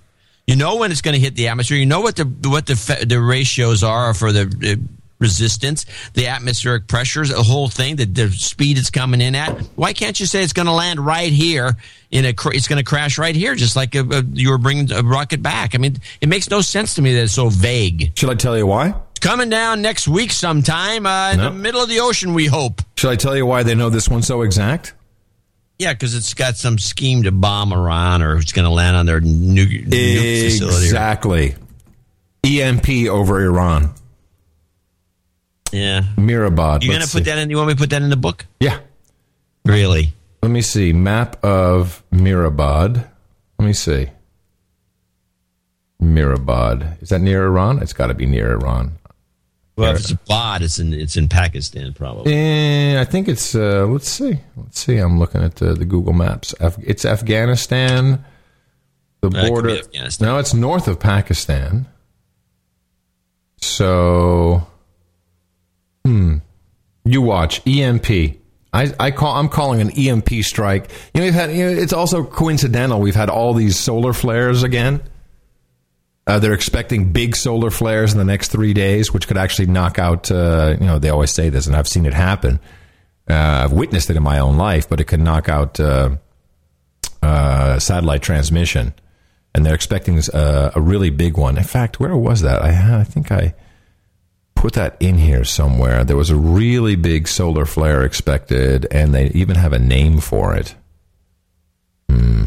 No, I don't think I have. The big one. It's called the big one. Exactly. It's just the big one. Well, I have a screwball story while you're looking at. Did you put it in the book? Yeah. Did you put it in the book? It's in the book. It's highlighted. I put a smiley face next to it. Okay. Here's a story that came out that Mimi came across. It hasn't been covered at all.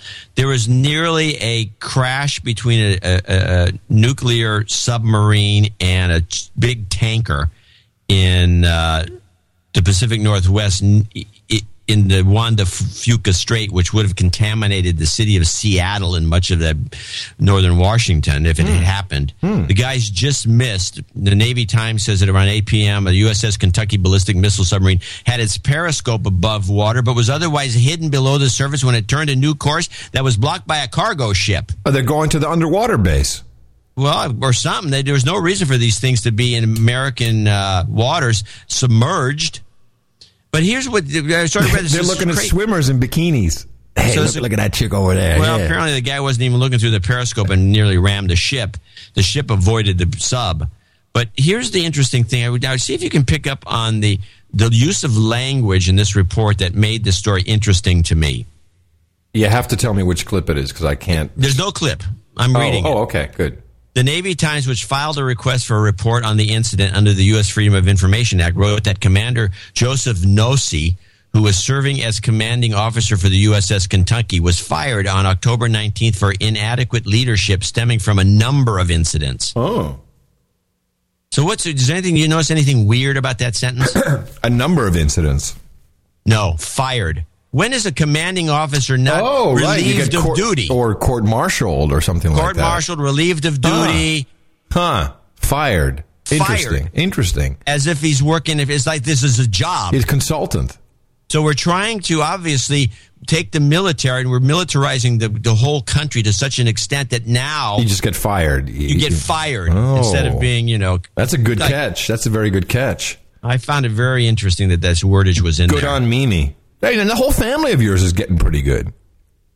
Yeah, they dig up a lot of stuff. They've actually, some of them are more nutty than I am, for sure. Enough about Eric. No. Hey, now you listen to this report and tell me what's wrong with this. Well, garbage duty like this could become a familiar sight over the next year along the BC coast. City officials in Tofino say debris from the Japanese tsunami is starting to litter their beaches. A large mass has been floating across the Pacific Ocean. It's believed to be the size of California. The province will start working with national and municipal officials next month to prepare for the wave of trash that's expected to hit the coast. Now, I know that you've all seen this, and what every single news channel shows is the same animation of this debris field the size of California. Now, I ask you, if this thing really is the size of California, why can't we get satellite images? Why can't we see it on Google Earth? Why don't they have real pictures of it? Why do they have to keep showing animations of it? The size of California. Because it's obviously not true. The size of California. How big is California compared to the size of Japan? It's like 5 times as big. Yeah, so in other words, Japan had more debris than its entire size itself. How does that work? So why are they doing this? How does a country the size of Japan produce a pile of debris the size of California? Explain. I don't know, but tell me, why are they only showing the animation? Because it's a lie, clearly.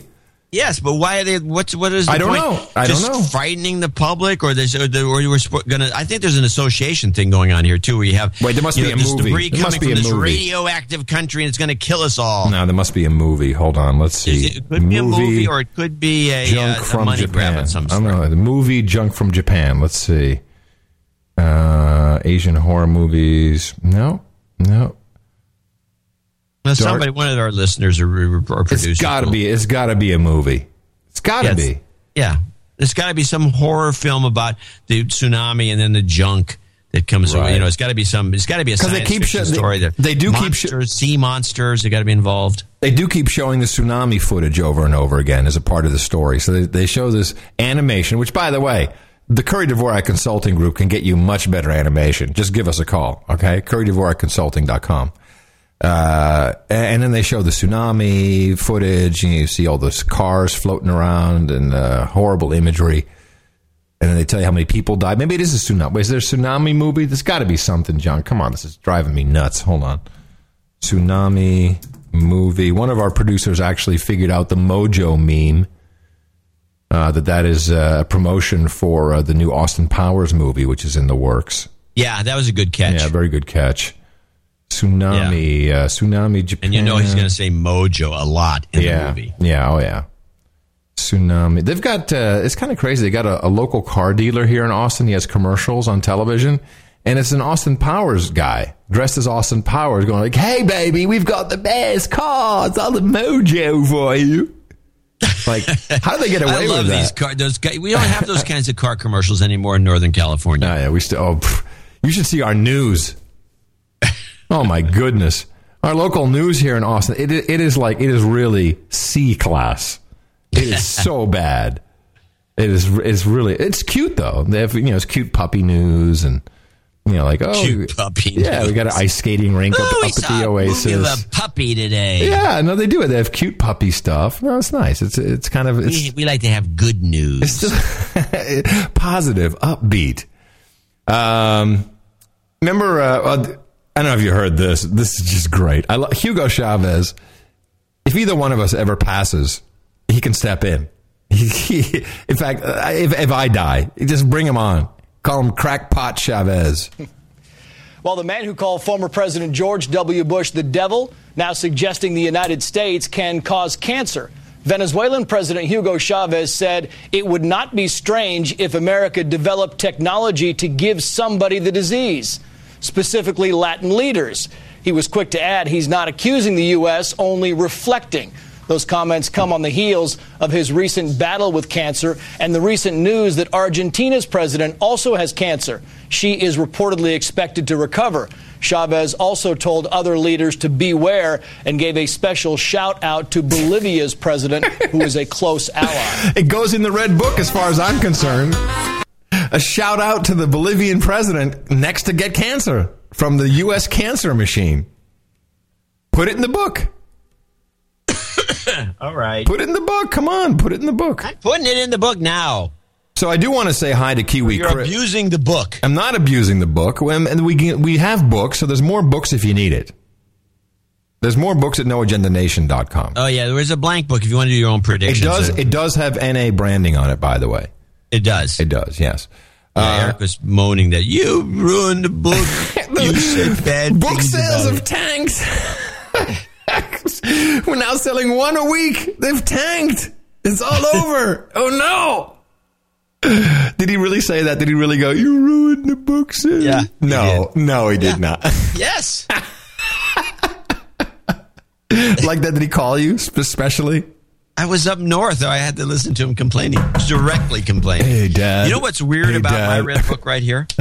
I've just flipped the page after writing this other gratuitous prediction, It's the last page of the book for the last show we do in 2012. Isn't that amazing? Time for a new book. So no, we need to revisit everything. There's some carryover though. You have to. Oh yeah, no, the book is not going anywhere. It's going to go up on the shelf. So don't you have to carry over though? Don't you have to write all the current predictions in the new book? No, just they're in the old book. I'm not going to write them again.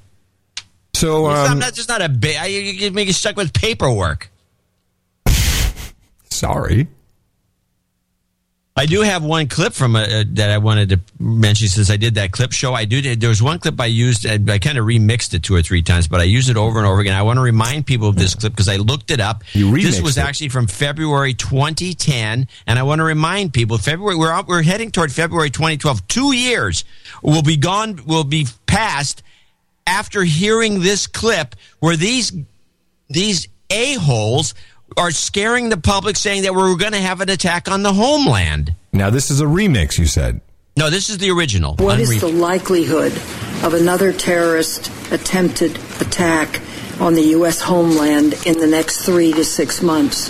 High or low? Director Blair? An attempted attack, the priority is certain, I would say. Mr. Panetta? I would agree with that. Yep. Mr. Mueller? Agree.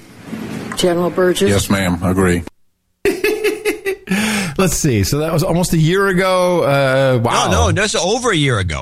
This was ago. February 2010. Wow. Well, we're going on 2 years now without I suppose you could call some things an attempted attack, some bonehead, with a I don't know. There was really no real attack. I mean, there was a couple of lone wolves here and there that used to coin the term, but there's been nothing. There's been nothing. So these are the experts running our country? So this is February 2010, you said? Yeah. Okay, hold on a second. 2010. February 2010. Hello? Yeah. Okay, well, I'm putting it into the evergreen bin so we can pull that out from time to time. Yeah, and might as well. And just say, hey, how's that attack going? So these are the experts, our great leaders, our fearless leaders, and this is the prediction that they had. It was absolutely certain. Wow. And then a bunch of agree guys. That's pretty harsh, isn't it? All right. That was my pet peeve of the day. Oh, then I should give you a little... Dvorak's pet peeve of the day. Sorry about that. It seemed like a pet peeve. Hey, there's a couple new guys. There's something new going on, which I only noticed after... I didn't even know this website existed after I saw the press conference, because, of course, part of what we do on... is watch C-SPAN, but I also watch all of the new videos at Lucifer's website, which is the state.gov. And there's this thing called Rewards for Justice, which I'd never heard of, but it came up in this press conference, and it's a very interesting website. Good morning. Today, the U.S. Department of State's Rewards for Justice program is offering a reward of up to $10 million for information that leads law enforcement or security forces to the person pictured behind me, Izzadin Abdelaziz Khalil, better known as Yassin al-Suri. Today's announcement marks the first time that the Rewards for Justice program has offered a reward for information that leads to a terrorist financier.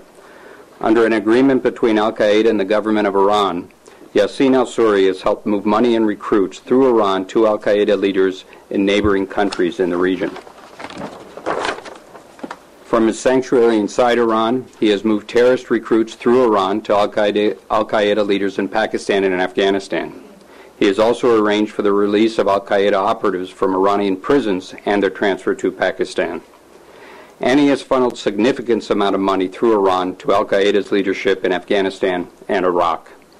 He is a dedicated terrorist working in support of al-Qaeda with the support of the government of Iran, which the Department of State has designated a state sponsor of terrorism.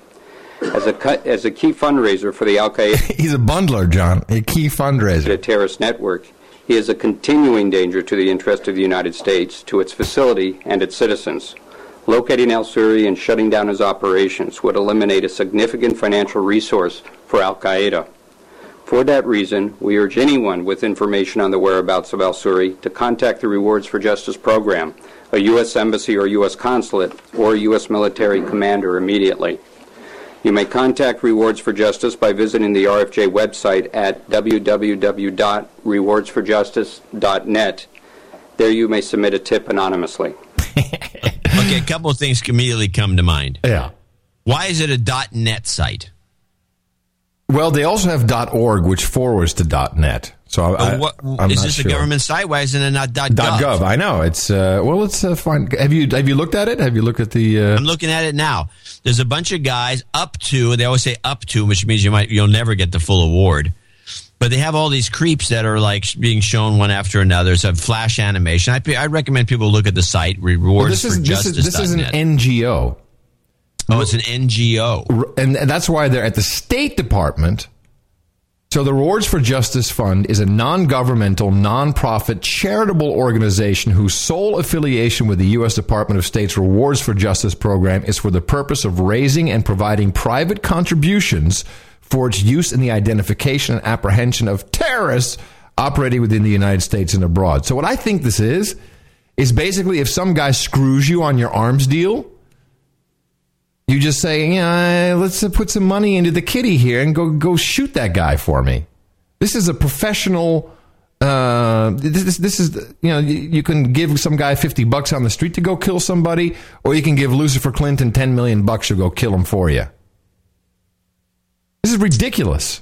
Well, there's something screwy about it, and I wonder. Look at all this, up to $5 million. If you go to the one, if you go wanted for terrorism rewards offer, and you get to look at all these guys at once, with Al Zarari being the top guy, up to $25 million reward. That's up to $25 million. Hey, at the top, see that submit a tip? Let's click on that. You can submit information anonymously. Your information. Why would you want to do that with this kind of money involved? Enter text here. I think I saw him in Port Angeles.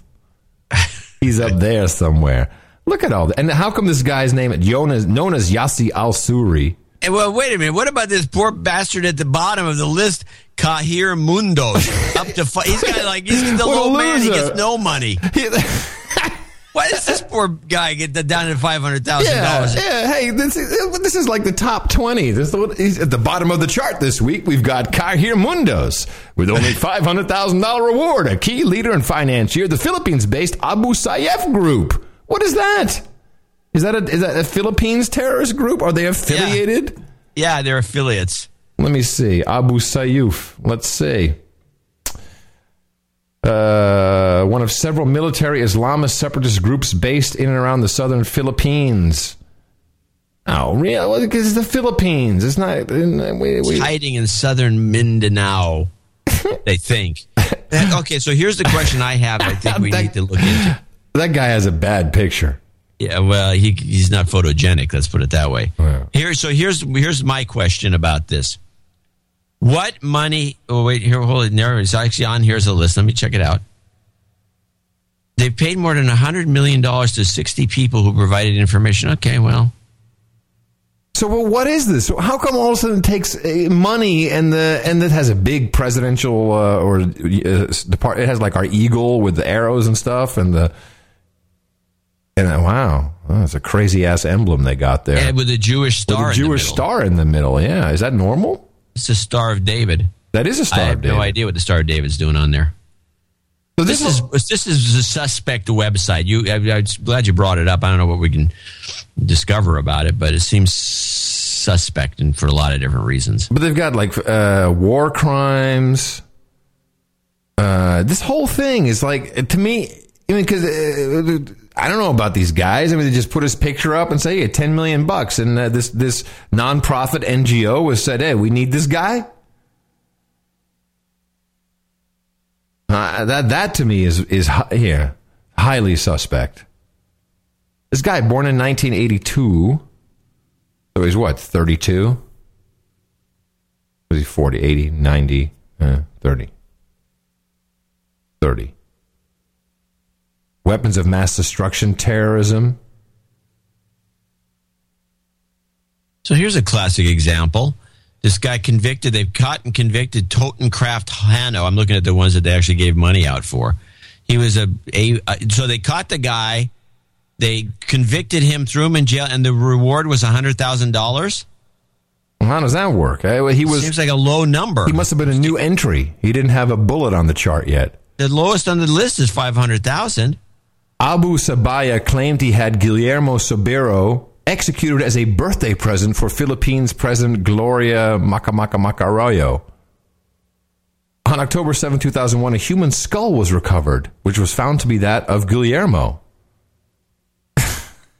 Who makes this stuff up? And they're also taking credit for the Uday Hussein and Qusay Hussein weren't brought to justice. There was no reward meted out. It was the army that shot these two guys. Wait, but does it say they paid some money to somebody? No, they didn't. But I mean, why is it on the list at all? I love the big X on the picture. Deceased. Well, they got one. Ramzi Ahmed Youssef He's off the chart. This is just crazy. Yeah, this is something. We got to find out about this NGO. Yeah. Hold on a second. Who's registered this? Hold on. Who is rewardsforjustice.net? Let's see.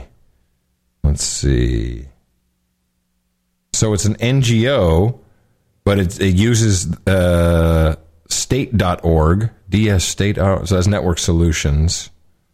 Is it private? Yeah, it's private, of course. Wait, no. Here it is. Yeah, Nicole Pearl at state.gov, Department of State. It's run by the Department of State. How does that work? How does that work as an NGO? That's not an NGO. It's not an NGO, non-government organization. This is a government organization posing as an NGO. When does that begin? In the... this is even better. Rewardsforjustice.org is registered to Keyword Acquisitions, Inc. in Massachusetts. Well, if you go to rewardsforjustice.org, the site is now it's a Parker. No, I got a forward. I didn't get a forward. I got rewardsforjustice. I got it. Right, no, I got the same. I got the same. You got a Parker site, right? Oh, rewardsfund.org. I'm sorry, rewardsfund.org. Let's see who owns that. Who is rewardsfund.org? That forwards. Okay, you're right. That forwards. So that's the one that would and that is have the same ownership. Timothy S. Case, Rewards for Justice Fund in Norwalk, Connecticut. This whole thing is very sketchy. And why do they get press conference time at the Department of State? Because it's the Department of State. I don't know. Anyway, I thought that was weird. There's no address. They have an 800 number. They have a and the email address is rfj@state.gov. Yeah, it's not an NGO. No. And what? Okay, so now we know it's not an NGO. We know it's run by the State Department. Why is there a Star of David in the on the logo? Is that typical? I don't know. We have to now look at the State Department logo. Boy. Let's take a look at state. Nice catch here, just to make the show go on. Yeah. The Star of David is also in the state.gov. It is okay. Well, then it's not. Is that in the presidential seal as well? No, I don't think so. Wow. Why is that, by the way? I don't know. I never noticed it before. I never noticed it either. If you look at it, you have to really. It's hard to see it. It's easier to see on this other one. It normally just looks like I don't know what it looks like. Hold on. Let me take a look at the. Let me take a look at the presidential seal. Let's see. Presidential seal of the USA. No, it doesn't have that. Oh, wait. Oh, interesting. If you look at the Great Seal, it has kind of a Star of David obfuscated by round thingies around it. Well, there's a couple versions of the State Department. Well, look at pull $1 out of your pocket. You'll see it right there. Why is that? I've never noticed that before. We're on to something. We've discovered hidden messages on our money. Oh, no. We should do a movie about it. Yeah, that's a good idea. Oh, boy. Anyway, NATO, just to wind it up with the stuff I got for you, NATO held an exercise, a cyber warfare exercise over the holidays. The scenario was drawn up by NATO as part of the new Cyber Coalition exercise. The alliance has been holding this exercise since 2008 and opened it to the nations in 2009. The aim? To test national cooperation on cyber defence. During the exercise, information about the crisis is sent from here to the SHAPE military headquarters in Belgium. Those taking part have to react from their countries. 23 NATO nations and 6 partners are involved in the exercise. Some are players. The light blue countries on the map. Others are contributors or observers. These 29 countries are online for long periods over the 3 days. New Zealand and Australia are taking part this year. Players must deal with various geopolitical computer crisis scenarios, like the threat to the energy sector. Viruses and general malicious code must be countered. Of course, the scenarios are invented and the threats are not real. We've seen similar attacks in the wild, so in real world. So everything we created here, it's not fictive. Well, it is actually fictive, but it could happen. He misspoke. These are the techno experts at work. And this all comes right on time for the Stratfor so-called break-in. We all heard about that, right? Yep. Where this, what is it?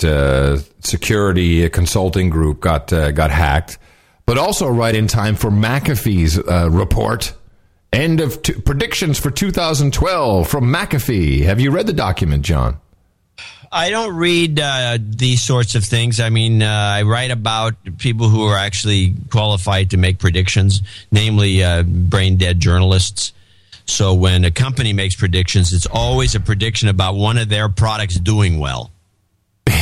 Would you like to hear their predictions for 2012? I might as well. Industrial threats will mature and segment. Not sure what that means. Embedded hardware attacks will widen and deepen. Hacktivism, which is a new term on the scene, hacktivism and Anonymous will reboot and evolve. That's funny, actually. Yeah. Because I heard this word, hacktivism. That's going to be a big one. Virtual currency systems will experience broader and more frequent attacks. This will be the year for, not of, cyber war. DNSSEC, that's the secure DNS system, will drive new network threat vectors. Traditional spam will go legit, while spear phishing will evolve into the targeted messaging attack. Mobile botnets and rootkits will mature and converge. Rogue certificates and rogue certificate authorities will undermine users' confidence. Advances in operating systems and security will drive next-generation botnets and rootkits. And they wind it up with, the stage is set, so let's move on to the specifics! Exclamation mark. This is a serious company. These guys are probably distributing all this crap themselves. You know, by the way, since you brought it up about the virtual money system, what happened to, apparently Bitcoin folds, right? They actually... what happened to all the money? Where would we be today if we had just done what a few of our producers suggested curiously and gone with a Bitcoin idea? Yeah, we would have been in the poorhouse. Yeah, minimally. This will be the year of cyber war. They contradict themselves instead of saying for cyber war, or merely a showcase of offensive cyber weapons and their potential. While we certainly hope it's only the latter, the situation's growth during recent years makes an eventual cyber war nearly inevitable. We have frequently seen cyber techniques complemented traditional methods of intelligence or espionage, operations with many players accusing others, friends and foes alike. Like it's a very cheap way of spying, always leaves room for plausible deniability, doesn't endanger human lives, and most importantly, seems to be highly effective. What we haven't seen much is the use of cyber as part of the arsenal in an armed conflict. So far, this has been witnessed only on a small scale with very limited sophistication of the attacks, for example, in the Georgia conflict. Now, that caught my eye. Yeah, I bet. What was the cyber thing in the Georgia conflict? Well, we talked about it extensively, and we also noticed the website was too professional for what they were doing, and there was something going on there. I guess there was probably some elements we didn't know about. Maybe somebody, a Georgia listener, can clue us as to what was going on. They probably were cutting off connectivity, or who knows, and who was doing it? Must have been the Russians. Well, what I found here from the Telegraph is Russia has been accused of attacking Georgian government websites in a cyber war to accompany their military bombardment. Oh, I'm bringing down your website. This is so dumb. I'm bringing down your website. Meanwhile, back in the United States... No, don't bring down my website. I surrender. People won't be able to find out my bio. Don't do that. Hey, man. We're going to scrub your wiki page. They won't know where my Foursquare is checked in is. I won't get my badge. I won't get my emblem. I won't get my Georgia Secretary of State emblem. Joe Lieberman, chair of the Senate Homeland Security Committee, says we need Twitter to block Taliban accounts. Specifically... ABLKHI, Balki, and Alamara Web. Wow. Because they have 4,000 followers each. Wow. How about that? That's got to be a honeypot. Hold on a second. What is that Taliban website saying? A Taliban Twitter account. Oh, it's a total honeypot. Let's see what and the only reason that Lieberman would say anything about it is to draw attention to it, right? Yeah, of course. So this is Abdullah. Hey, we only got 4,000 guys. What can we do to get some numbers up on this stupid site? Oh, I have an idea. Lieberman, go out there and bitch about it. Say it's terrible. There's a bunch of evil doers, and that will get some attention. So this is Abdul Kahar Balki from the Islamic Emirate of Afghanistan. And let's see what an hour ago he tweeted, you should have at least tied proper turbans to those legit Taliban. Then maybe a better future would have awaited you. Let's see. What? Yeah, this is his latest tweet. 2 civilians martyred in enemy bombings. IEDs leave 4 U.S. tanks wrecked. Father and 3 sons martyred by airstrikes. Oh, he's actually reporting on drones and people getting killed. Oh, that's why he wants it blocked. Unbelievable. The guy has a website, too. Yeah. And since this ban, he's gone up to 4,354 followers. That's the power of the press. He has a website, alamara1.com. 4 puppets injured in clash in northern Parwan. All right, so that's lame. How about this other guy? Who's this? Alamar Web. This is great. Yeah, Twitter should be blocking that. If that starts, then that's the end of it. Then it's like, that Curry, man, block all that. Mustafa Ahmedi, landmine blast kills 3. U.S. invades in Paktika. Oh, so basically, these guys are reporting. If it's true, they're just reporting from. They keep talking about puppets. Puppet killed in attack on patrol. What is this puppet thing? I don't know. It'd be funny if you went down to the attack site and you found a bunch of puppets, literally puppets, marionettes. Puppet. Mujahideen of Islamic Emirate from Northern Fire Province says they killed a puppet hireling. And okay, so they're basically blowing the lid on the whole idea that these are all CIA guys and stuff and the shills. Sure. Okay. All right, Lieberman. Good job. Hey, tell me how Twitter respond. Twitter, of course, had no comment. We don't comment on these matters. We don't comment on this.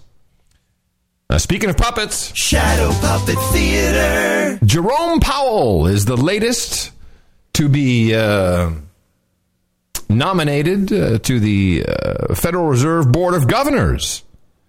Let's find out about Jerome Powell, shall we? He was the Undersecretary for Finance under President George H. Walker Bush and was a partner of the Carlyle Group. Yeah, that's the guy we want on the Federal Reserve Board, isn't it?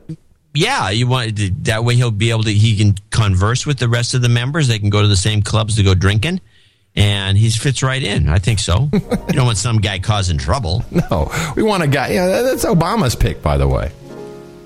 Yeah, it figures. Anyway, tons of stuff in the show notes at 369er.nashownotes.com. Go check it out. Couple after show clips. Yeah, well, we have one. Yeah, I thought you were going to play the black guy in the car, the driver.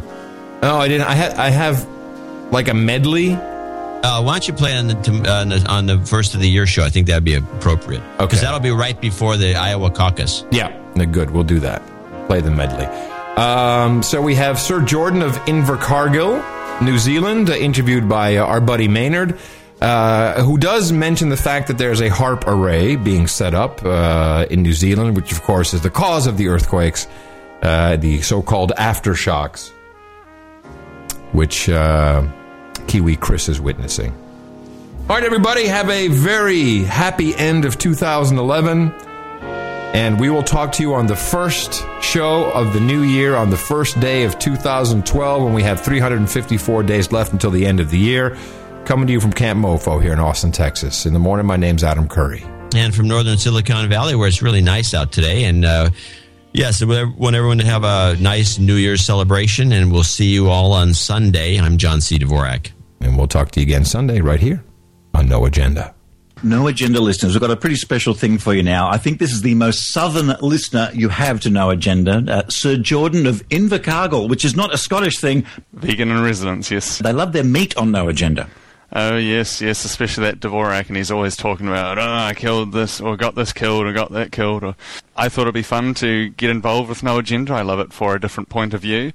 I found it through Dvorak and through Twit, This Week in Tech, and I learnt more about Adam, the crackpot, and the buzzkill, and... How has your life changed since you became a knight? Definitely got me a lot more internet points and a lot more respect from friends that listen around the world. I've got friends in Scotland, Donnie and Lorraine and Russ in the UK, and they call me Sir now. Sir Jordan, has it opened doors that were previously closed to you? Yeah, I'm not quite a member of the Bilderbergers or the Reptilians or the Freemasons, but that's always something to aim for. I like the news about the drones and the technology and just the general war news in general. And I think, what have we got ourselves into now with the latest war? So, being the vegan in residence, does that mean you're pushing the tofu agenda? The tofu agenda, that's a good one. Well, I thought, sure, yes, it's good. We have the No Agenda, the round table, and I thought it's good that there's at least one other vegan night I know of, so I won't be alone at the No Agenda rounded rectangle table for vegans. You have your own, cutlery as well. Oh, sure, you don't want cross-contamination, no. I just thought it'd be fun to be a vegan knight, and I was knighted on episode 333, the magic number, so I also the self-proclaimed magic knight. Well, what tripped you over the edge into knighthood? I wanted to support people value for value, because I'd been listening for years, and I decided we needed a vegan in the mix to put on the tofu agenda. I sort of figured that the average listener is very different to myself. I imagine sort of a lot of Confederate flags and a copy of the Constitution in their wallet, guns, all around the house, and driving some American-made monstrosity, getting 5 inches to the Freedom Unit. And being an Australian and a New Zealander, we don't have that gun culture, and it's kind of strange to us, isn't it? It's kind of terrifying, to be honest. It's a bit weird, this talk of the judge, this, what is it, like a revolver that shoots shotgun shells? Or fires shotgun shells. It sounds like a really efficient handgun. Oh, I saw the picture of it, and it looks a hell of a thing to own. I've turned people onto it here. I visited the Occupy Invercargill, our brave occupiers in support of the Wall Street lot. I went down there and started telling them about the drone-free zone. I encouraged them to put a sign up at Occupy Invercargill saying this is a drone-free zone. There's quite a few listeners in the Occupy Invercargill movement that now listen to No Agenda. And I remember from speaking to a scientist here at the University of Newcastle in New South Wales that there is a low-level HARP research facility in the South Island there somewhere, isn't there? There's something about the square kilometre array, something like that. It's quite a small one, but it points south. Yes, it's very close to where I live. They're upgrading it or something like that, and maybe it is part of HARP, who knows, so... I'm still working on better ways to get it out there, promoting the formula, spreading the formula. You are to be praised for propagating the formula. in the most southern listener of No Agenda, unless there's someone like down the bottom of Chile or something. Yeah, I was thinking about that. I'm always proud to say, at the bottom of the world, but then I sort of realised, that damn South America. And happy holidays to you, Sir Jordan. Happy New Year's to you, too. What is the likelihood of another terrorist attempted attack on the U.S. homeland in the next 3 to 6 months? High or low? Director Blair? An attempted attack, the priority is certain, I would say. Mr. Panetta? I would agree with that. Mr. Mueller? Agree. General Burgess? Yes, ma'am. Agree. Adios, mofo.